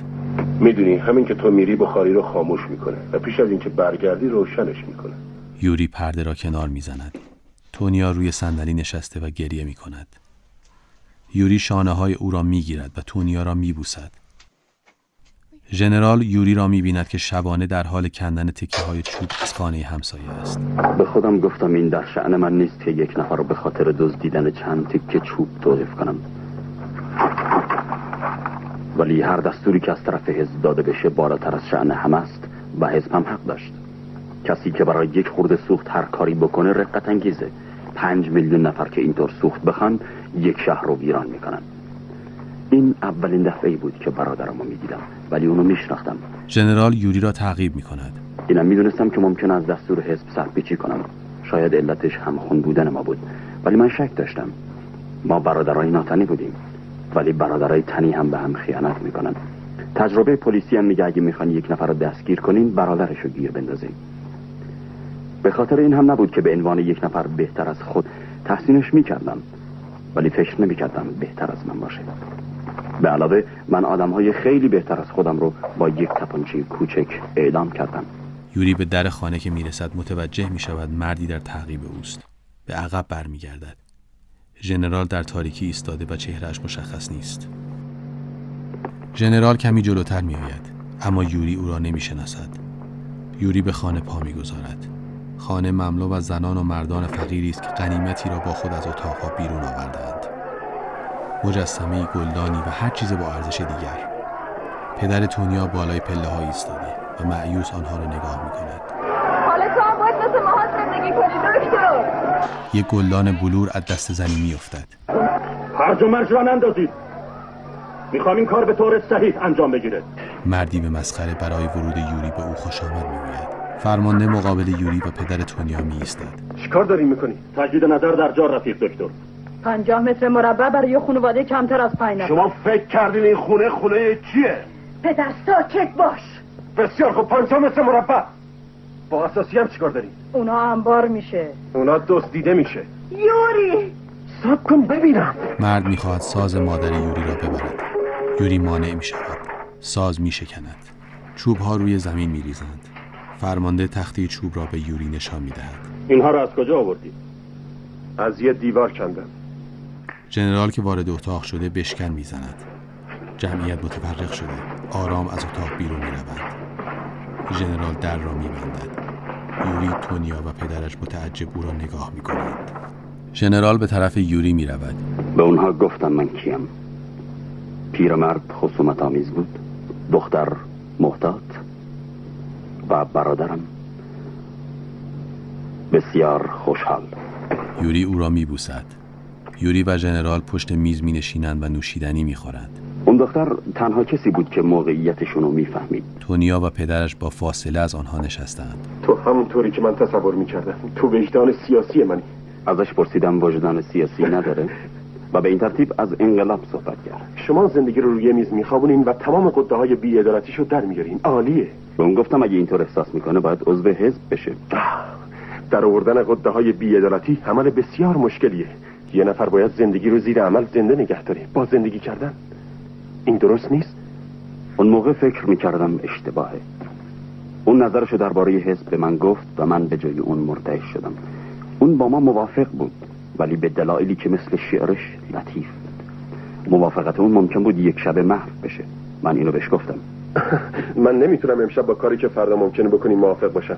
اون در حالی که تناب دار دور گردنش بود حرکت میکرد و خودش هم نمیدونست. بنابراین اون چه راجع به اشعارش شنیده بودم بهش گفتم. ژنرال کتاب را مقابل یوری میگیرد. خوششون نیومده. کی خوشش نیومده؟ چرا خوشش نیومده؟ علتشو به اون گفتم. فکر میکنی شعرام خصوصی پوتی بورژوا و نفس پروره؟ دروغ گفتم ولی اون باور کرد. وقتی دیدم عقیده من براش اهمیت متأثر شدم. اون دختر میدونست این چه معنایی خواهد داشت. اونها نمیتونستن از وقایع بعدی مسکو جان به در ببرن. اصرار کردن مسکو رو ترک کنن و در جایی که بتونن زنده بمونن گمنام زندگی کنن. ما یه ملک داریم، یعنی داشتیم که در والیسینا نزدیک یوریاتینه. تونیا به طرف یوری می رود. یوری آشفته و مستعسل است. اونجا ما رو میشناسن. اون مقاومتی نکرد. من پیشنهاد کردم پروانه هایی لازم رو براشون تهیه میکنم. بهشون گفتم چه چیزایی رو ببرن و چه چیزایی رو بذارن. با گستاخی خواهش کردم یک جلد از کتاب شعرش رو به من بده و به این ترتیب از هم جدا شدیم. به نظرم بهش گفتم در اوقات بهتری بازم هم دیگر رو میبینیم و یا مثل اینکه نگفتم. ژنرال کتابی که از یوری گرفته داخل کاپشنش میگذارد و از در خارج میشود. یوری و تونیا او را بدرقه میکنند. ژنرال از پله ها پایین میآید. روی دیوار خانه 2 عکس از لنین دیده میشود. در ایستگاه راه آهن در شب و سرما مردم کنار ریل قطار خوابیدند. گروهی آتشی روشن کردند. یوری، تونیا، ساشا و پدر هم بین جمعیت هستند. اغلب خوابند، اما یوری و تونیا بیدارند. یکی از مسافرها سازی شبیه گیتار میزند. یوری به او نگاه میکند. 2 سرباز بین مسافرها گشت میزنند.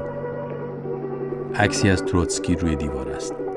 تروتسکی مشتهایش را گره کرده. پدر و ساشا کنار هم به خواب رفتند. ایستگاه در سکوتی مرگبار فرو رفته.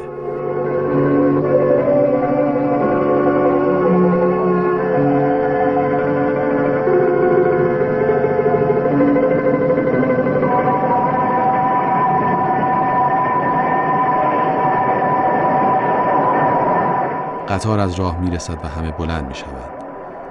یوری ساشا را بغل میکند. جمعیت که چند برابر ظرفیت قطار است به طرف قطار هجوم میبرد. ابتدا یوری و ساشا سوار میشوند. مأمور اجازه نمیدهد افراد بیشتری سوار شوند. پدر و تونیا هم بالاخره سوار میشوند. مأمور درها را میبندد و مسافرها دنبال جایی برای خود میگردند. روی تختها کاه ریخته شده. یوری، پدر، ساشا و تونیا روی تختها دراز میکشند. جای خوب و راحتیه. مردی جوان جمله پدر را تکرار میکند. جای خوب و راحتیه. آره خیلی خوبه. من یه روشنفکرم. خفه شو روشنفکر. تو خفه شو متملق. مأمور دستش را به دهانش میبرد و به پیشانی مسافر میزند. مسافر به یوری نگاه کرده به بازوبند قرمزش اشاره میکند. کار اجباری.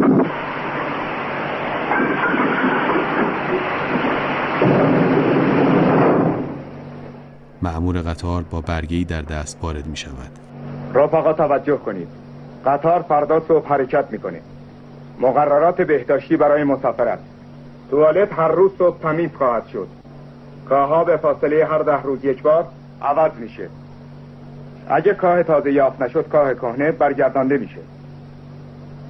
این دوای ضد عفونیه. استعمال کنید. در این واگن یه دسته کارگر داوطلب هستن. دروغگو.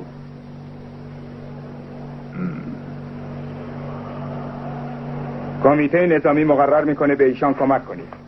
یک واگن به وسیله ملوانان قهرمان کرونشتاد اشغال شده. گروهی از مسافرها دست میزنند اما همه با آنها همراه نیستند. بس خیالتون راحت باشه. اونها ابلهند. رفقا توجه کنید. تقریبا 11 روز دیگه شما از منطقه اورال عبور میکنید.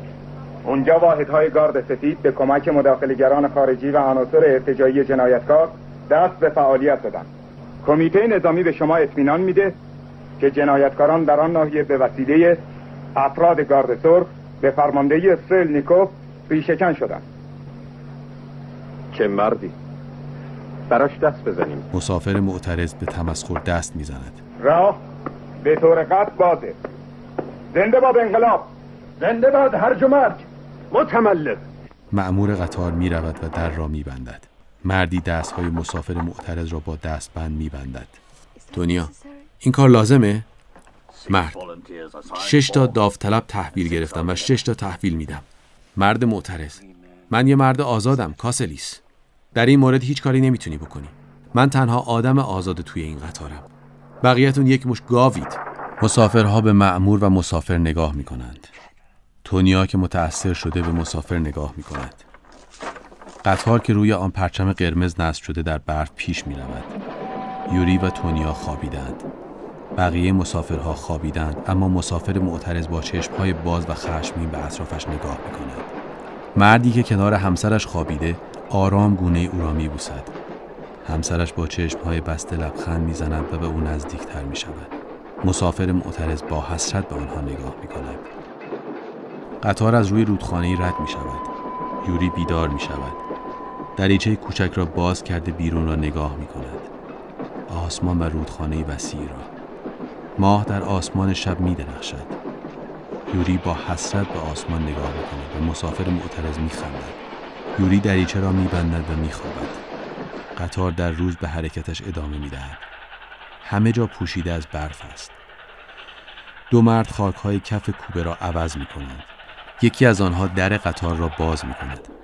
لایه یخ مقابل در بسته شده. یکی از مأمورها با بیل یخ را می شکند و خاکها را بیرون می ریزد. مسافرها دهانشان را با دستمالی بستند. مأمورها در را می بندند. یوری ماده ضد عفونی کننده را کف واگن می ریزد. قطار از جنگل عبور می کند. زنی داخل واگن می رقصد. بقیه با شوق به او نگاه می کنند.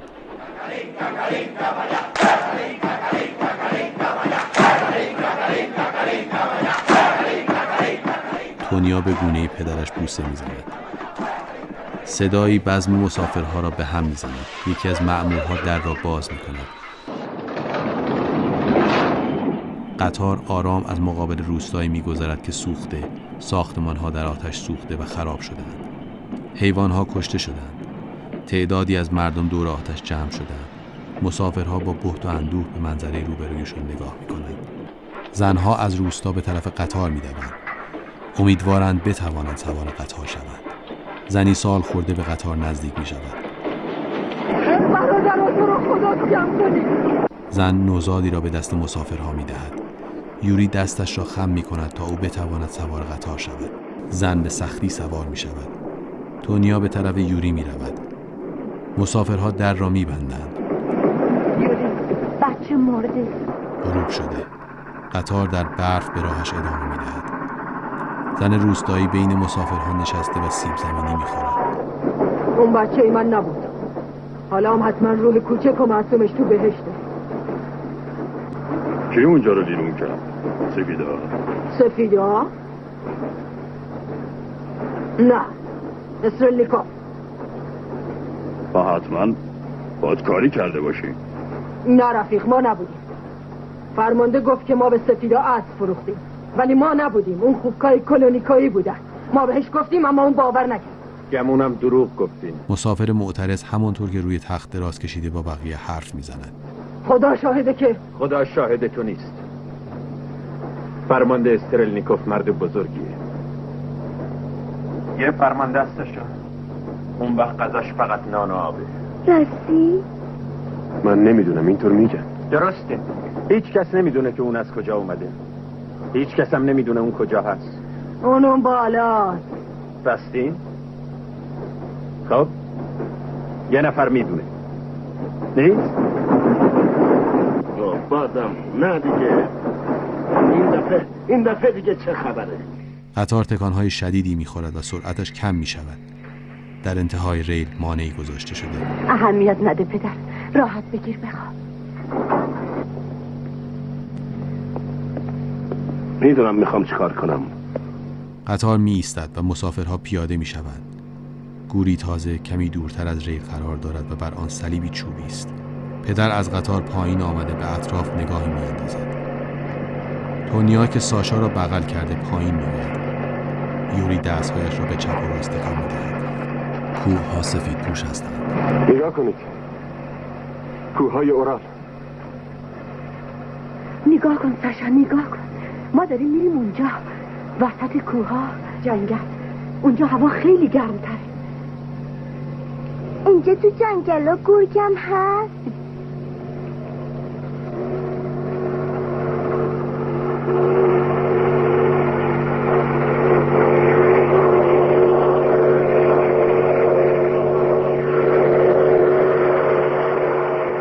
قطاری با سرعت از کنار مسافرها عبور می کند و به آنها برف می پاشد. همه برای قطار ابراز احساسات می کنند.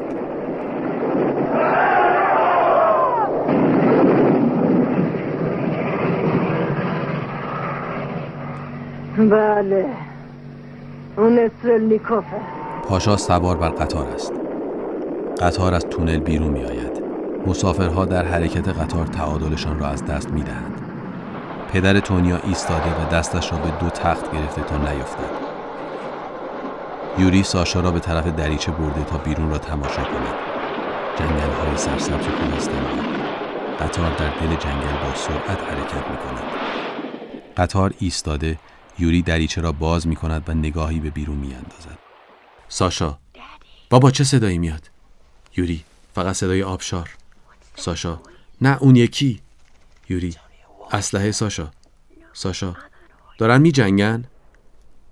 یوری، بله، اما از ما خیلی دورن. بیا بخوابیم. ساشا دوباره سر جایش بر می گردد و می خوابد. یوری از قطار پیاده شده در اطراف قدم می زند. از بین درخت‌های سر به فلک کشیده جنگل می گذرد. خورشید از بین شاخه‌های درخت‌ها پیداست و نور آن صورت یوری را روشن کرده.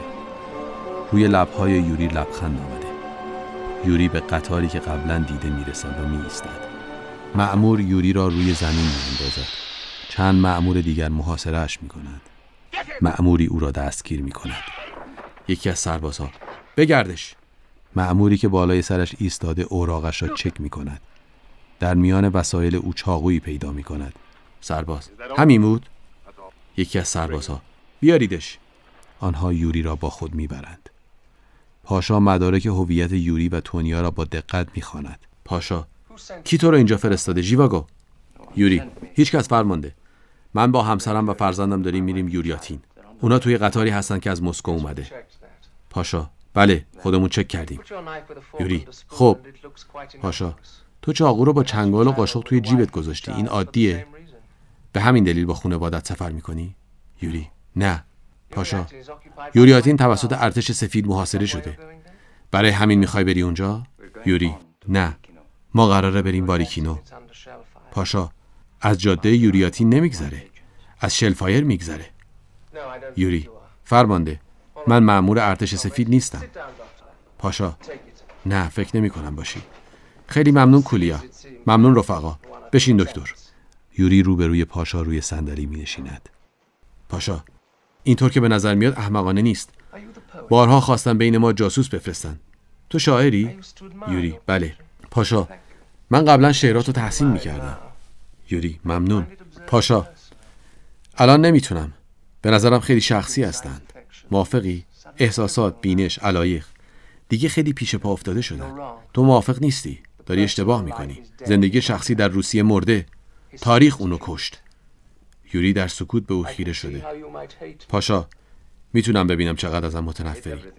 یوری: از حرفهایی که میزنی متنفرم، اما اونقدر نه که به خاطرش تو رو بکشم. پاشا: تو برادر داری؟ یوری: یوگاف؟ پاشا: بله، یوگاف. اونی که پلیسه. یوری: نمیدونستم. پاشا: شاید نه، پلیس مخفیه. اون تو رو فرستاد اینجا؟ یوری: یوگاف؟ نه، اون بولشویکه. من چیزی از اینها نمیدونم. پاشا: تو خیلی چیزا رو میدونی. وقتی اومدی اینجا من رو شناختی. چطور؟ کسی بهت عکس نشون داده؟ یوری: نه. پاشا: مطمئنم منو میشناسی. یوری مستعسل: من شما رو دیده بودم فرمانده. پاشا: کجا؟ یوری: 6 سال قبل. پاشا: خب ادامه بده. یوری: عصر کریسمس. شما؟ پاشا: تو اونجا بودی؟ یا کسی برای تعریف کرده؟ یوری: من از مردی که توسط همسر شما صدمه دیده مراقبت کردم. پاشا: چرا گفتی همسرم؟ یوری: دوباره اونو دیدم. ما با هم در خط اول خدمت کردیم. اگر اینجا بود ضمانت منو میکرد. پاشا: از زمان جنگ اونو ندیدم. اون در یوریاتینه. یوری شوکه شده. یوری: یوریاتین؟ پاشا: زندگی شخصی مرده. برای هر مردی که مردانگی داشته باشه. یوری: ما نمونه ای از مردانگی رو در روستای مینک دیدیم. پاشا: اونا به سفیدا اسب میفروختن. یوری: نه، اشتباهی اون روستا رو سوزوندین. پاشا: همیشه همین رو میگن. مشکلش چیه؟ یک روستا خیانت کرد و یک روستا آتش گرفت. هدف همینه. یوری: هدف شما روستای اوناست. پاشا: کولیا. پاشا بلند می شود. پاشا کاغذها را به طرف یوری هل می دهد. پاشا: میخوای با همسر و فرزند توی باریکینو چی کار کنی؟ یوری بلند می شود. فقط زندگی. پاشا: اونو ببرید. بیگناهه. یوری به راه می افتد و به سمت قطار می رود. پاشا رفتن یوری را نگاه می کند. سربازی پشت سرش می آید. سرباز: شانس آوردی. یوری از سربازی که پشت سرش می آید فاصله می گیرد و به طرف قطار می دود. پدر و تونیا منتظرش هستند. قطار به راه می افتد. تونیا با محبت یوری را با آغوش می کشد. یوری: از مسیر منحرف شدیم. میدونین کجا میریم؟ پدر: بله، ایستگاه باریکینو. پدر، تونیا، ساشا و یوری در ایستگاهی آرام و آفتابی از قطار پیاده می شوند. کسی در ایستگاه نیست. پدر که دست ساشا را گرفته در اطراف گشتی می زند. پدر: سلام؟ تونیا به باغچه کوچکی که پر از گل است نزدیک می شود. تونیا: چقدر دوست داشتنیه. او یوری را بغل می کند. پدر: سلام؟ پتیا مردی سال خورده از دور پیدایش می شود. با دیدن پدر تونیا شوکه می شود. پتیا: الکساندر ماکسیمیوویچ؟ خودمم پتیا. پتیا تعظیم می کند و کلاهش را بر می دارد. خوش اومده قربان. نه این کارا دیگه تموم شده. چجوری بریم خونه پتیا؟ هیچی، مثل همیشه قربان. آنها سوار درشکه می شوند. اسبی پشت سرشان می آید.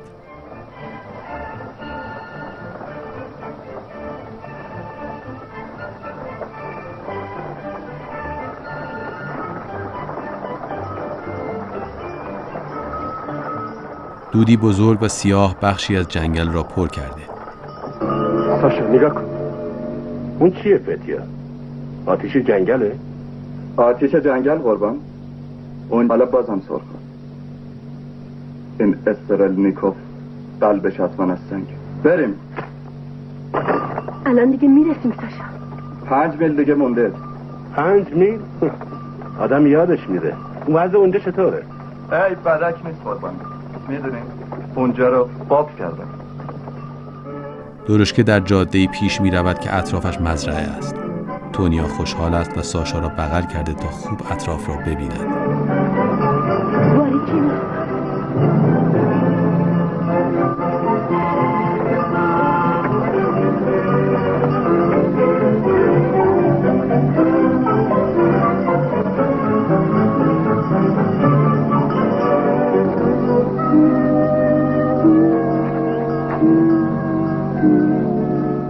آنها به ساختمانی بزرگ میرسند که پلم شده و روی در آن کاغذی چسبانده‌اند. میبینیم کاملا قفل کردن. پدر با دستمالی شیشه عینکش را پاک میکند. عجیبه. هیئتی که اسم خودشو گذاشته کمیته عدالت انقلابی یوریاتین خونه ییلاقی منو به نام ملت مصادره و قفل کرده. بسیار خوب. منم یکی از افراد ملتم. پدر میخواهد با بیل در را بشکند. یوری مانع می شود. نکنید قربان، ممکنه این کار ضد انقلابی بشه. فتیا هستن را برو کنار. پدر این کارو نکن. فتیا ما رو آورد اینجا. اون وقت این پیرمردم ضد انقلابی میدونن. اونا ضد انقلابی ها رو تیربارون میکنن. پدر بیل را کمی دورتر از خانه پرت می کند. سرخای تو شهر نه، سرخای تو جنگل. پارتیزانا اینجا؟ کی میدونه؟ اونا هرچه بخوان میرن، هر کاری بخوان میکنن. ما فقط یه سقف میخوایم پتیا. و یه تیکه زمین. هیچ جایی نیست. آنها به طرف کلبه‌ای که کمی از خانه اصلی فاصله دارد و به اندازه عمارت اشرافی نیست می روند. پدر وارد می شود. بقیه پشت سرش. بد نیست، میتونیم همینجا بمونیم. بخاری هم درسته. براتون چند تا تیکه مبل پیدا میکنم.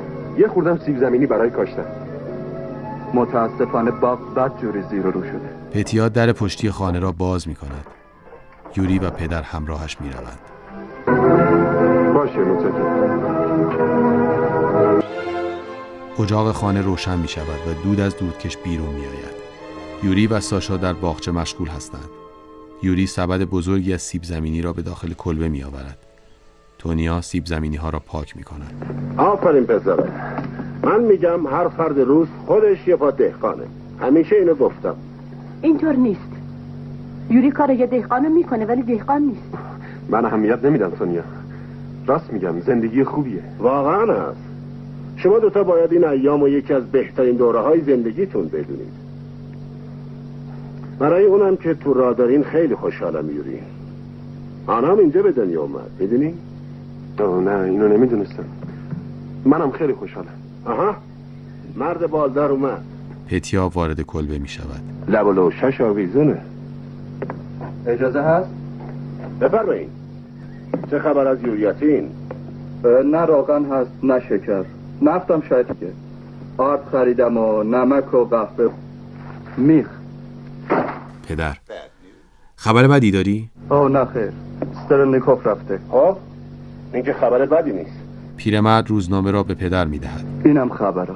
یوری به فکر فرو می رود. پتیا می رود. پدر عینکش را به چشم می زند و شروع به خواندن می کند. پدر، اونا تزار و خانواده‌شو کشتن. این کشتار وحشیانه ایه. برای چی این کارو کردن؟ که نشون بدن بازگشتی نیست. بارش شدید برف کلبه را سفید پوش کرده. کلبه زیر برف و یخ پنهان شده.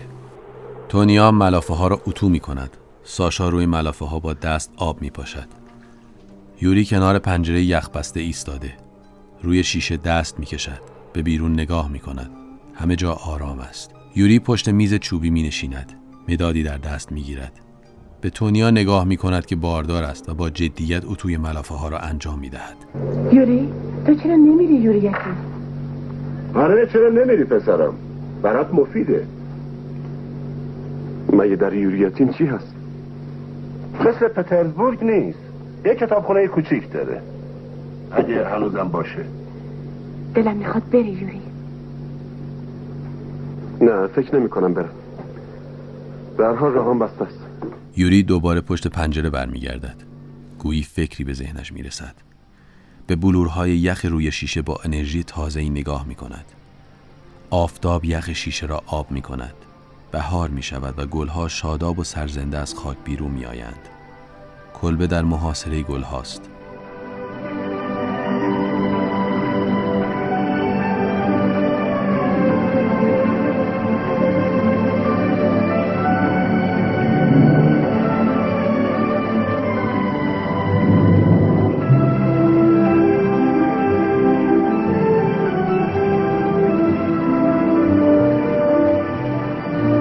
یوری در میان باغ قدم میزند. فضای اطرافش مثل روزهای نخست نیست. همه جا مملو از سرسبزی و زندگی است. یوری به آسمان نگاه میکند. به رقص شاخه ها در باد بهاری. به گلی نگاه میکند. گلی که چشمهای لارا را به یادش میآورد.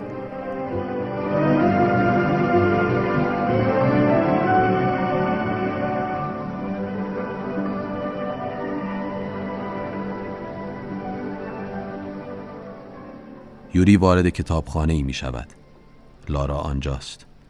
در تاریکی پشت میزی نشسته. با دیدن یوری بالای پله ها چشمهایش پر از اشک می شود. یوری به طرف لارا می آید. هر دو بهت زده به هم چشم می دوزند. ژیواگو؟ بله.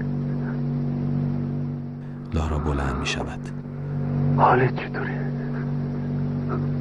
تو اینجا چی کار میکنی؟ ما در باریکینو هستیم.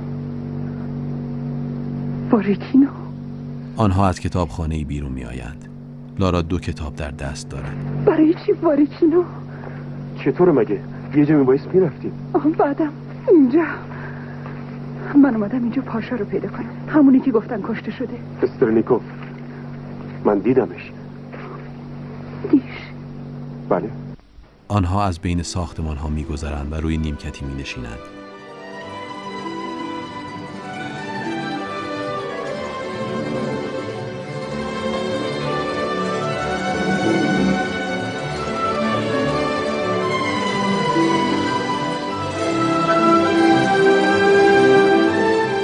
یوری دست لارا را می گیرد و دوباره شروع به قدم زدن می کند. لارا بازوی دکتر را می گیرد و به سمت خانه حرکت می کند. سرخوش به نظر می رسند.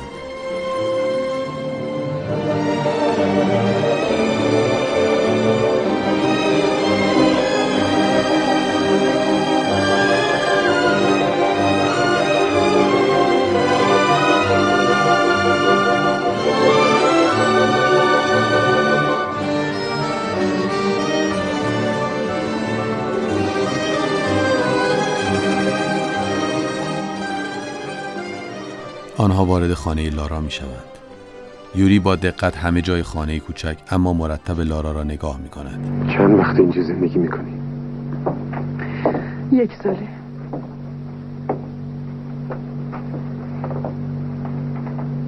تنها؟ با کاتیا. حالا کاتیا کجاست؟ مدرسه. یوری و لارا آرام همدیگر را با آغوش می کشند. یوری لارا را می بوسد. یوری و لارا کنار هم روی تخت خوابیدند. لارا، تونیا هم با تو اومده؟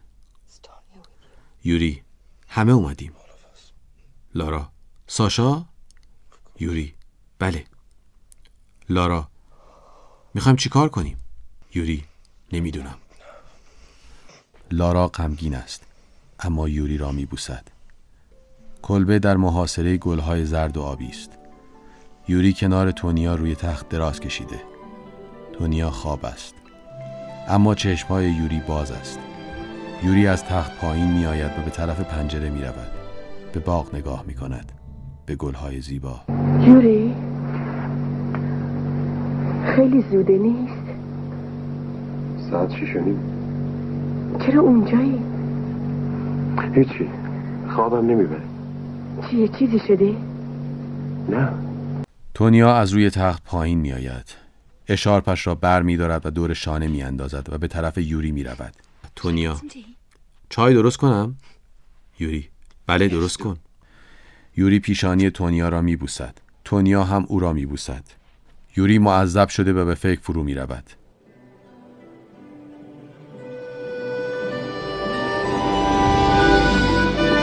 یوری با اسب در جاده میتازد.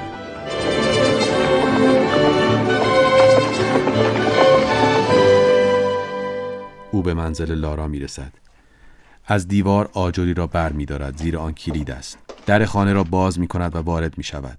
خانه مرتب است و 2 گلدان گل سرخ در اطراف دیده می‌شود. در باز می‌شود و کاتیا دختر لارا وارد می‌شود. لارا هم وارد خانه می‌شود. کاتیا: سلام، تو خنگی؟ ما خیلی زنگ زدیم. یوری به طرف کاتیا خم می‌شود. من نشنیدم. کاتیا: ما زنگ زدیم. یوری: سلام لارا. لارا: سلام. کاتیا روی پای یوری می نشیند. لارا به آشپزخانه می رود و غذا را آماده می کند. یوری: اولیا پترونا چطوره؟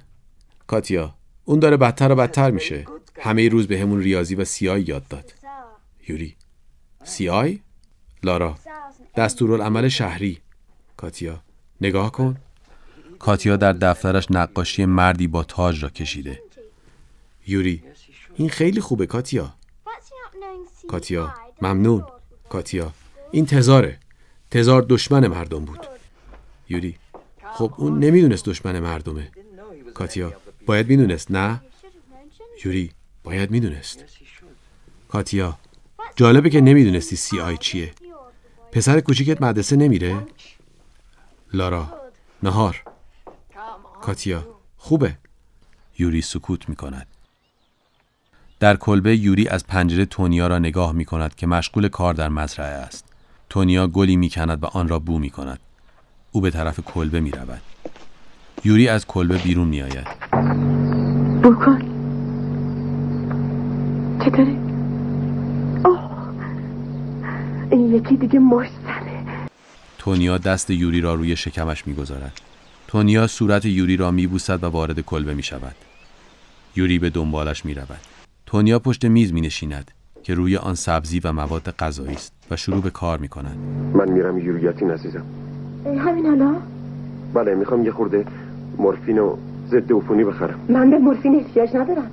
هیچ معلوم نیست. اقلا امروز احتیاج ندارم. نه ولی خیلی نزدیکه، من متوجه نبودم. هوا تاریک نشده که برمیگردی؟ خیلی زودتر. یوری سوار بر اسب از کلبه دور می شود. تونیا که در آستانه در ایستاده رفتن او را نگاه می کند. لارا گریه می کند. لارا: میفهمم. باشه عزیزم. همون کاری که میدونی بهتره بکن. یوری: من دیگه بر نمیگردم. میفهمم. دیگه هیچ وقت لارا. میفهمی؟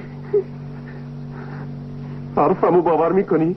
یوری از اتاق بیرون می رود و لارا را تنها می گذارد. اسب یوری آرام در جاده می رود. اسب می ایستد. حال یوری خوش نیست.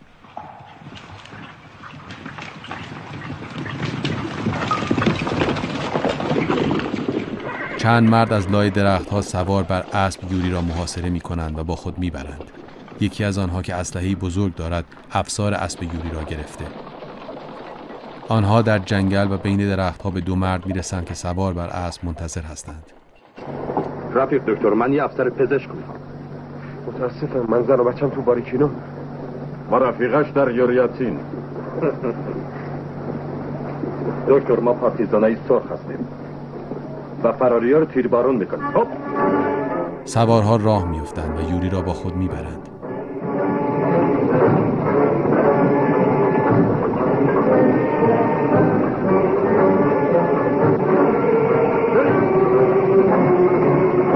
یوری به طرف 2 فرمانده می رود.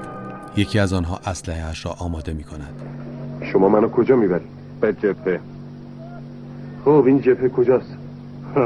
چه سوال خوبی. هر جا که دشمنای ما باشن، گاردهای سفید باشه، هر جای گردن از مداخله‌گرهای بیگانه باشه، اونجا جبهه است. هر جا که یه بورژوای ناراضی باشه، یه شخص غیر قابل اعتماد یا یه شاعر مشکوک باشه که به زندگی خصوصیش چسبیده باشه، اونجا هم جبهه است. چند وقت میخواین منو نگه دارین؟ تا وقتی که احتیاج داریم. سربازها به رودخانه یخبسته میرسند. فرمانده شمشیرش را بالا میبرد تا همه از روی رودخانه عبور کنند. مقابل آنها در جنگل نیروی مخالف تیراندازی میکند. سوارها و اسبها روی زمین میافتند. یوری با فاصله از آنها روی اسب نشسته و کنار رادان صحنه جنگ را تماشا میکند. سربازها این بار به مزرعه‌ای وسیع رسیدند. زیرا آفتاب سوزان فرمانده با دوربین صحنه مقابلش را نگاه میکند. بسیار آسون بود.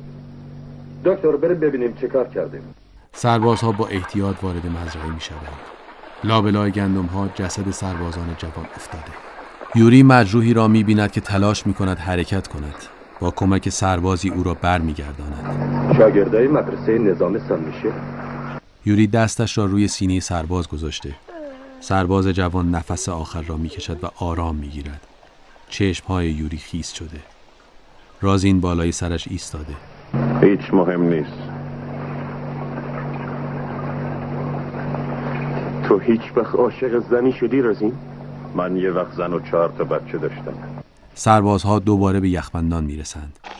یخها زیر پاهای آنها میشکنند. یوری و سربازها در جلسه دور هم جمع شدند. یوری به فرمانده ها نگاه میکند. رادان، اون رفیق خوبی بوده. افسر و پزشک خوبی بوده. ما اون از همسر و فرزندش دور کردیم. فرمانده: مهم نیست. رادان: رفیق فرمانده، پس چی مهمه؟ به هم بگو. من فراموش کردم. فرمانده: این خیلی تحقیرآمیزه. دکتر اینجا میمونه. فرمانده: من فرمانده این گروه هم. رادان: ما با هم فرماندهی میکنیم. مجمع دستور داده. فرمانده: میتونم ببرمت بیرون و بکشمت. رادان: مجمع رو هم میتونی ببری بیرون و بکشی؟ سعی کن بفهمی. مبارزه نظامی که تموم میشه مبارزه سیاسی شدیدتر میشه. به پیروزی که رسیدیم نظامی‌ها وظیفه‌شون رو انجام دادن. بعد همه از نظر سیاسی قضاوت میشن بدون توجه به سابقه نظامیشون. ضمناً هنوزم واحدهای سفید در این منطقه‌ن. دکتر میمونه. جلسه ما تموم شد. رادان از جلسه بیرون می رود. سربازها به خط شده در برف حرکت می کنند. یوری هم سوار بر اسب با آنها می رود. چند زن و کودک در برف از جهت مقابل به آنها نزدیک می شوند. رادان از اسبش پیاده شده به سراغ یکی از زنها می رود. زن با چشمانی از حدقه بیرون زده با او صحبت می کند. رادان: رفیق کجا می رید؟ دارید فرار می کنید؟ زن: سربازا. رادان: سرخ‌ها یا سفیدها؟ زن: سربازا. یوری در خود فرو رفته و غمگین است. به خورشید پشت ابرها نگاه می کند. زنها و بچه ها از کنارش عبور می کنند.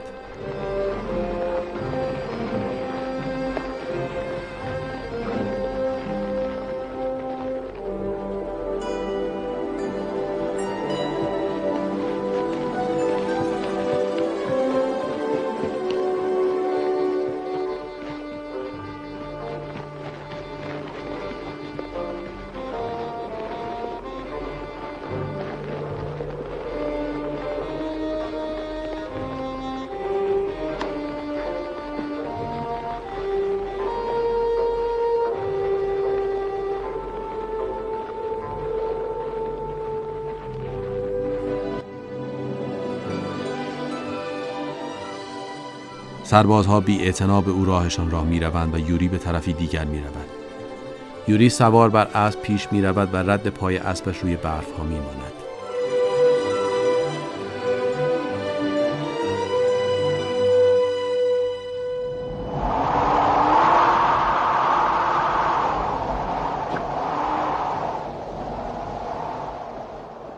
یوری تنها و بدون اسب بر برف حرکت می کند. صورتش یخ زده. پاهایش تا زانو در برف فرو می رود. مقابلش 3 نفر را می بیند. 2 بزرگسال و 1 کودک. گمان می کند همسرش را می بیند. یوری: تونیا، ساشا. به طرف سایه ها می دود. اما آنها مرد و زنی هستند ناشناس. زن کودکش را بغل کرده. مرد چاقویی را به طرف یوری می گیرد. یوری دوباره راهش را به تنهایی ادامه می دهد. صورت یوری ریش‌ها و پتویی که روی سر انداخته یخ زده. یوری روی ریل قطار است. با شنیدن صدای قطار از روی ریل کنار می رود. قطار به سرعت از روی ریل می گذرد. یوری که روی زمین افتاده بلند شده به اطرافش نگاه می کند. به طرف مأموری می رود که کنار ریل ایستاده. اینجا یوریاتینه. بله، یوریاتینه. درباره کینا اشخاصی هستن. مسکویی ها رو میگین؟ بله.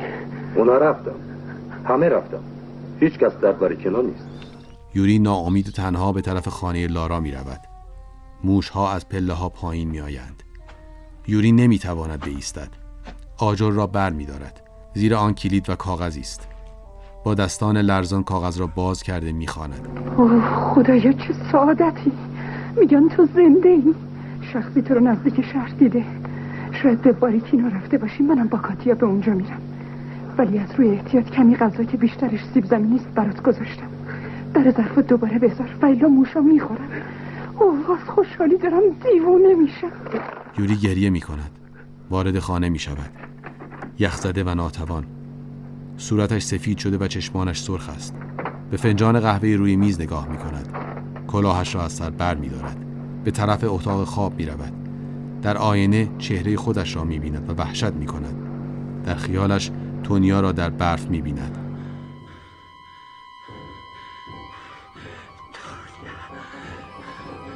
یوری، تونیا، لارا، یوری، یوری عزیزم. یوری چشمهایش را باز می کند. لارا مقابلش کنار تخت ایستاده. یوری روی تخت دراز کشیده. به صورت لارا دست می کشد. لارا، اونا زندن در مسکو هستن. یوری، مسکو؟ لارا، بله. یوری، تونیا؟ لارا، اونا سالمن. یوری، سالمن؟ جوخه آتش. لارا پرده اتاق را می کشد. کوچه برفی آلام و خالی است. لارا میز را تمیز می کند و یوری لنگان راه می رود. روی صندلی می نشیند. یوری دست لارا را می گیرد و او را به طرف خودش می کشد. 3 ماه هم طول کشیده تا به اینجا رسیده. از مسکو. به نظرم مال تونیاست. به نام توی توسط من. وقتی تو ناپدید شدی تونیا آمد یوریاتین تو رو پیدا کنه. یه نفر اونو فرستاد اینجا. تو دیدیش؟ اون خیلی خوبه.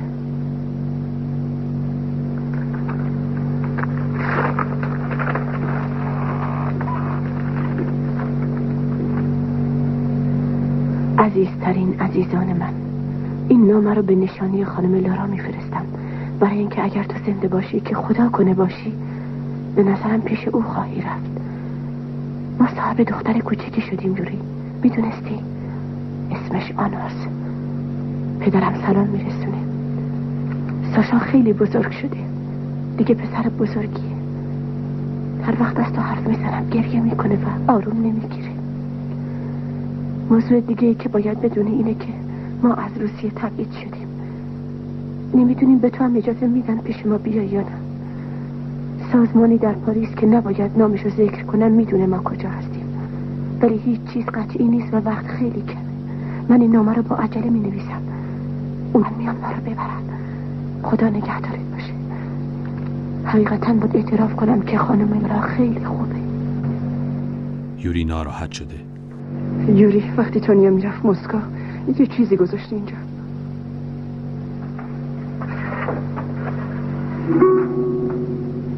لارا پرده ای را کنار میزند و یوری ساز مادرش را میبیند. کوچه همچنان برفی و آرام است. مردی در کوچه به طرف خانه می آید. لارا از پشت شیشه او را می بیند. یوری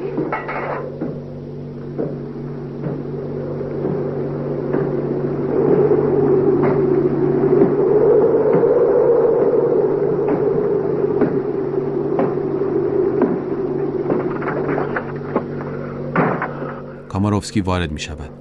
پوشیده در برف با صورتی یخ زده.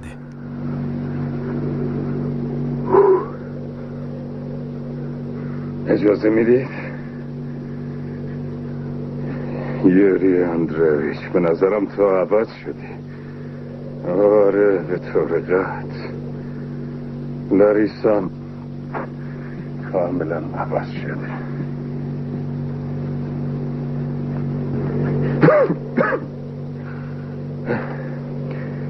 من از مسکو اومدم، دارم میرم ولادیوستوک.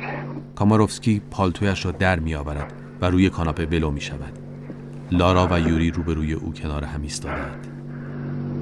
اومدم بهتون کمک کنم. ما کمک نمیخوایم. از طرف خودت حرف بزن. ما کمک نمیخوایم. یوری اندرویچ، تو 2 سال با پارتیزانا بودی، واحد پنجم. تو مرخصی نداری، پس یه فراری هستی. خانواده تو در پاریس وارد یک سازمان خطرناک مهاجرین روسی شدن. اینا چیزاییه که خیلی خطرناکه. روش زندگیت، هرچی فکر میکنی و میگی، نوشته های چاپ شده همشون برخلاف اصولن.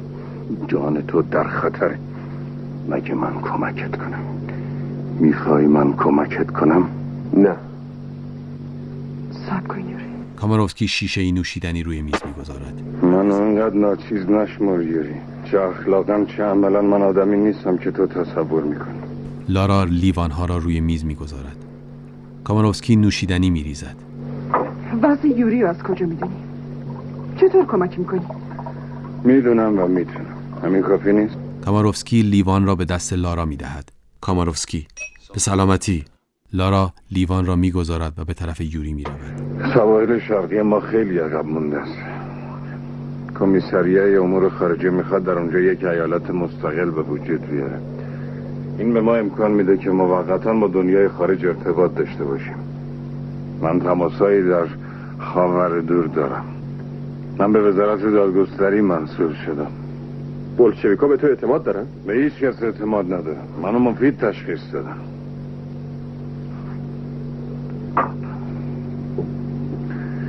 پس میتونم کمکت کنم تو تا ساحل اقیانوس آرام با من بیایی و از اونجا هر جا دلت خواست بری. به پاریس یا بمونی. تو بهتر از اینجا بری. این خودخواهی تو یوری غیر قابل تحمل. لاریسان در خطره، میدونی؟ برای معاشرت با من؟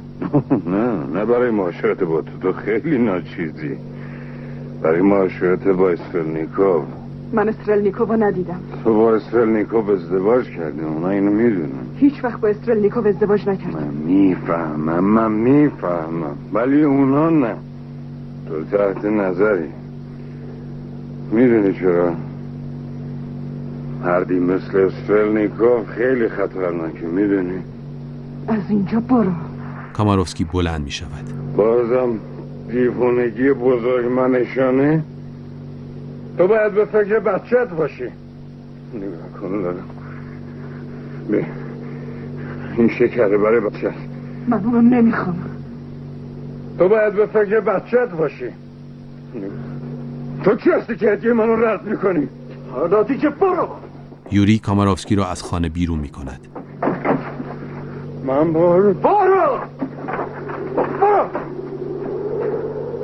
من با نیت پاک اینجا اومدم. گفتم برو.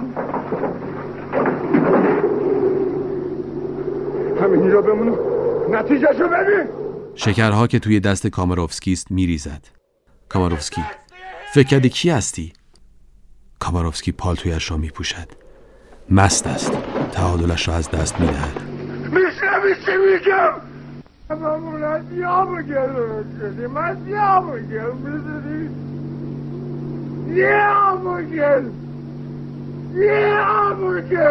لارا و یوری روی تخت خوابیدند. یوری: لارا لارا به سمت یوری برمیگردد و به او نزدیک می شود. لارا: باید با قطار بریم. یوری: نه، اینطوری بلافاصله دستگیرمون میکنن. لارا: نمیخوام اینجا بمونم و انتظار بکشم. یوری: نه، گوش کن، ما میریم. لارا: واریکینو؟ یوری: دیر یا زود پیدامون میکنن. لارا: بله، اما دیرتر. اگر فرصت خیلی کمی برامون مونده. یوری: درسته، بهتره واقعا زندگی کنیم قبل از اینکه از هم جدا شیم. صبح شده. سورتمه اسبی در برف میتازد. یوری، لارا و کاتیا خوشحال سرزنده در سوپ نشستند.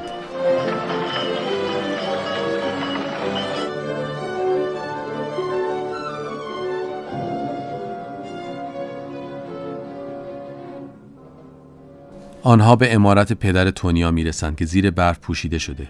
لارا به عمارت نگاه میکند. یوری هم به کلبه.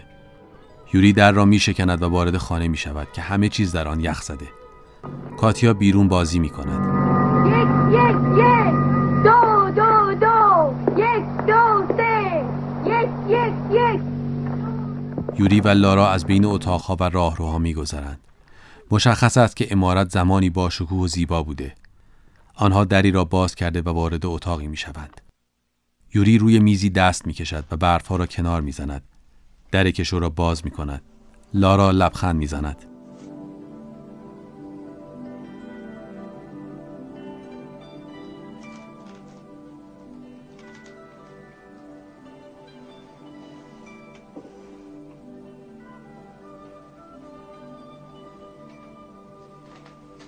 من نیادم داد روی میز چیز بنویسم.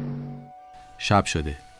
کاتیا و لارا خوابیدند، اما یوری بیدار است. او از پنجره به بیرون نگاه می کند.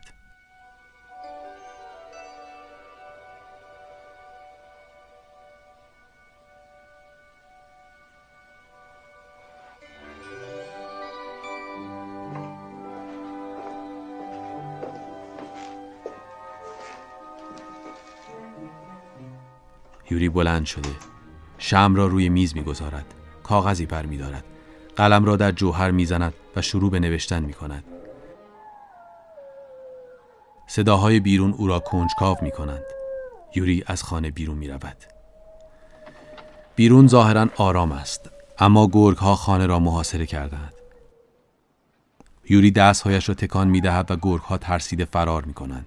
یوری شعله کمرنگی را می‌بیند. دوباره به اتاق برمیگردد و پشت میزش می‌نشیند. شروع به نوشتن می‌کند. صبح شده. لارا روی میز دست نوشته یوری را می‌بیند و آن را می‌خواند. این شعرها رو درباره من گفتی؟ بله، درباره تو گفتم.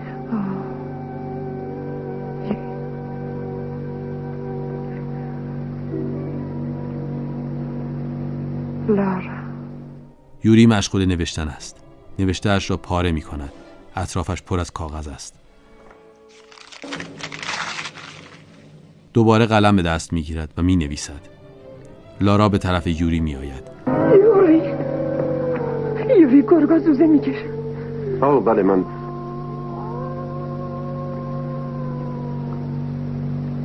من دیدمشون. وحشت زدن، به ما کاری نداره.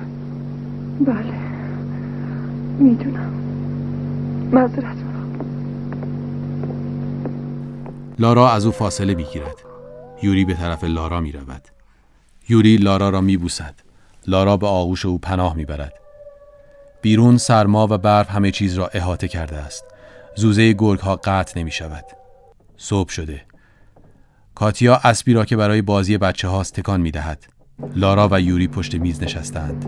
اگه ما پیشتر هم دیگر رو دیده بودیم بهتر نبود؟ پیشتر از این که؟ چرا؟ با هم ازدواج میکردیم و خونه و بچه داشتیم. اگه ما بچه داشتیم یوری، دلت میخواست پسر باشه یا دختر؟ اگه این فکر رو بکنیم دیوونه میشیم لارا. من همیشه این فکر رو میکنم. چیه؟ امروز چته؟ چیزی نیست. کاتیا به طرف در میرود. کاتیا؟ بیا پیش من. آنها به طرف یوری برمیگردند و کنار او میایستند.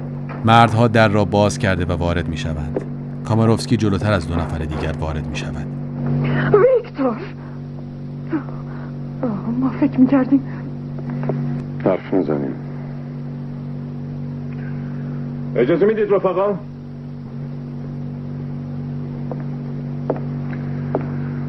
یک قطار مخصوص من الان در یوریتینه.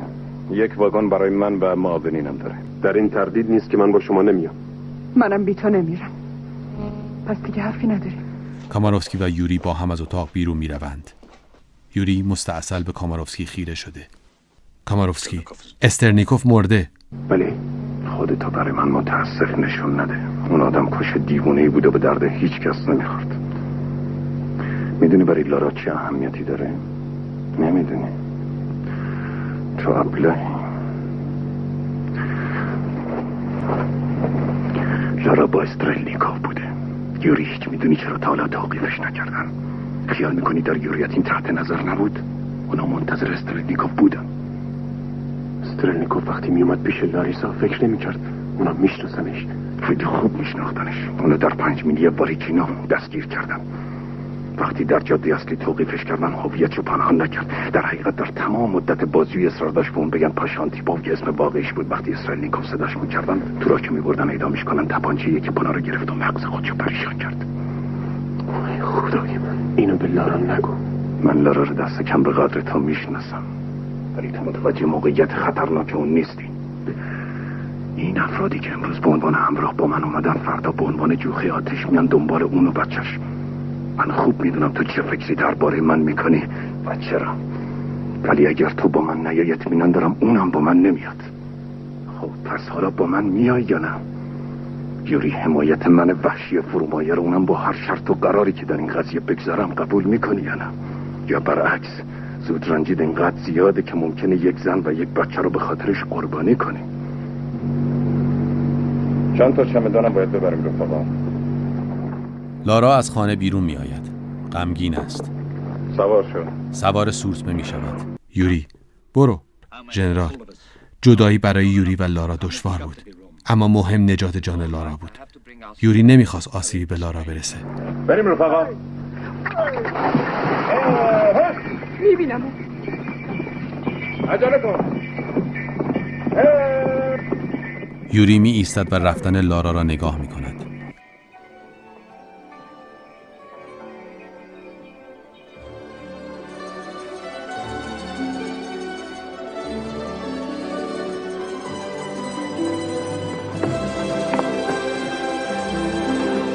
سورتمه اسبی همراه 2 سوار از عمارت دور می شود. یوری دستش را به نشانه خداحافظی بالا می برد. یوری با عجله وارد ساختمان می شود.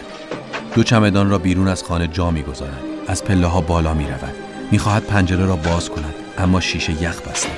می خواهد با انگشت‌هایش یخ را پاک کند، اما یخ قطور است. با میله پنجره را می شکند و به بیرون نگاه می کند. به لارا که از او دور و دورتر شده و سورتمه‌اش در سفیدی برف گم می شود. در ایستگاه مسافرها سوار قطار می شوند. کاماروفسکی به بیرون نگاه می کند. لارا در کوچه است. کاتیا خوابیده. کاماروفسکی وارد کوپه می شود. روبروی لارا می نشیند. کاماروفسکی، منتظر نباش لارا. اون مرد نمیاد. لارا، منم بدون اون اینجا نمیمونم. یوری دیوانست. از مغولستان میتونست بره به چین. یوری وطنشو ترک نمیکنه. خب باشه، تو که آخرش با من اومدی مگه نه؟ بله. به طور قطع و وظیفه مادری تو انجام میدی. بله درسته ویکتور، چون از یوری حامله هستم. قطار به راه میافتد. زمان حال. دختر هنوز در اتاق ژنرال است. میگفتن من اونجا متولد شدم، یه جا در خاور دور. به نظرم مغولستان بود، یادم نمیاد. تو در مغولستان و در همون سال به دنیا آمدی. بچه‌های زیادی اون سال به دنیا اومدن. فقط اسم چند نفرشون تونی کاماروف یا کاماروفسکی بوده. کاماروف و تونی اسمای عادی. نه، با موی بور و چشم آبی که در 8 سالگی در جنگ‌های داخلی خاور دور گم شد. راستی یه چیزی به من نگفتی تونیا. بگو ببینم چطور شد که گم شدی؟ هیچ یادم نمیاد. باور نمی‌کنم، باید چیزایی یادت باشه. نه. میدونی چطور اولین دفعه مادرت رو دیدم؟ اگه اون مادرم باشه رفیق ژنرال. تو شک داری؟ تونیا بلند می شود و به طرف پنجره می رود. روز اول کارش من بدرقش کردم. این واقعه مال 8 سال بعد از جدایی اون و لارا بود. اون دیگه هیچ وقت لارا رو ندید؟ یوری از ژنرال خداحافظی می کند و سوار تراموا می شود. متشکرم، تو به من خیلی محبت کردی.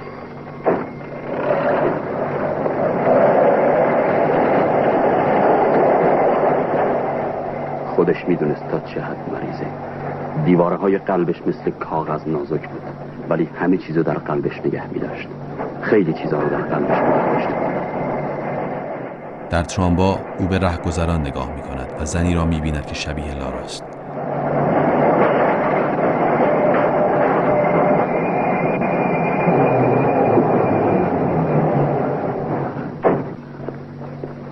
می‌خواهد پیاده شود اما تراموا شلوغ است و یوری دوباره روی صندلی‌اش برمیگردد.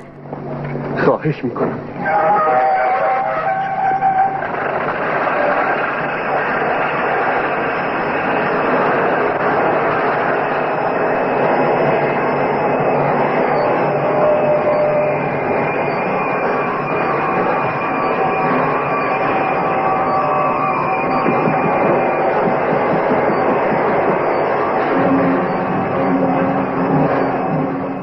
هیجان زده به زن نگاه می کند.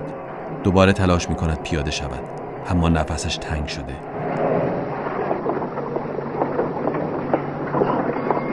به سختی پا به پیاده رو می گذارد و می دود اما نفس ندارد. یوری به دنبال زن راه می افتد اما زن از او دور می شود. یوری روی زمین می افتد و مردم دورش جمع می شوند. مراسم تدفین او با شکوه برگزار شده و جمعیت زیادی در گورستان جمع شده‌اند. حدود شهرت اون برای من حیرت انگیز بود. شعرهاش در اون موقع بی‌نظیر بودند ولی حزب با شعرهاش موافقتی نداشت. اما مردم وقتی شعر رو دوست دارن شاعرها هم دوست دارن و هیچ کس مثل ما عاشق شعر نیست. لارا که روسری سیاه به سر دارد به گورستان آمده. ببخشید جنرال، شما یوگراوید. اسم من لاراست. اسم اونو از اشعاری که برادرم دربارش گفته بود و من در نسخه خطیش دیدم میدونستم. من برادر شما رو میشناختم. به کمکتون احتیاج دارم. لارا به مسکو آمده بود که بچه‌ش رو پیدا کنه. من تا اونجا که میتونستم به اون کمک کردم. لارا همراه یک زن و یک ژنرال در پرورشگاه تعدادی دختر خردسال را میبیند. ولی میدونستم نتیجه ای نداره. دخترها میروند. لارا بازوی ژنرال را میگیرد و با او همراه میشود. به نظرم که عاشقش شده بودم. ژنرال از پشت پنجره دور شدن و خداحافظی لارا را میبیند. روی دیواری که لارا در کنارش قدم میزند تصویر بزرگ استالین دیده میشود. یک روز لارا رفت و دیگه برنگشت. در یک جا در یک از اردوگاه‌های کارگری اون مرد یا ناپدید شد. یک شماره بینام داشت روی صورتی که بعدها گم شد. در اون زمان این یک اتفاق کاملا عادی بود. زمان حال. دختر جوان اشک میریزد و به عکس لارا در کتاب نگاه میکند. تونیا، چطور شد که تو گم شدی؟ ما داشتیم تو خیابون میدویدیم. ما؟ با پدرم. اون پدرت نبود، کاماروفسکی بود. من نمیدونم. خیابون زیر آتیش بود. همینجور انفجار بود و خونه ها خراب میشدن. اون دست منو ول کرد. دست منو ول کرد. من گم شدم. یه پدر همچی کاری میکنه؟ بله، مردم همه کاری میکنن. اون کاماروفسکی بود. ژنرال عکس یوری را در کتاب به دختر جوان نشان میدهد. این مرد پدر تو بود. چرا اینو باور نمیکنی؟ نمیخوای باور کنی پدرت؟ نه، اگه راست نیست نه. این اخلاقو به ارث بود. رفیق ژنرال، وقتی بچه بودم پدر مادر میخواستم. نمیتونین فکرشو بکنین که چقدرم میخواستم. وقتی بچه بودم دلم میخواست بمیرم. میفهمین؟ اما حالا نمیخوام بمیرم، چون دیگه نمیتونم برای اونا مفید باشم. میتونم، ولی من فکر میکنم برای تو مفید باشم. در این باره فکر میکنی؟ بله. مردی جوان وارد اتاق می شود. دختر به سمتش می رود.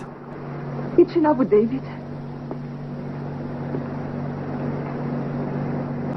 اینجا کار میکنی؟ بله رفیق ژنرال، من متدی دستگاه هم. کدوم دستگاه؟ نه. ژنرال نگاهی به صد می اندازد. دختر جوان و دیوید می روند.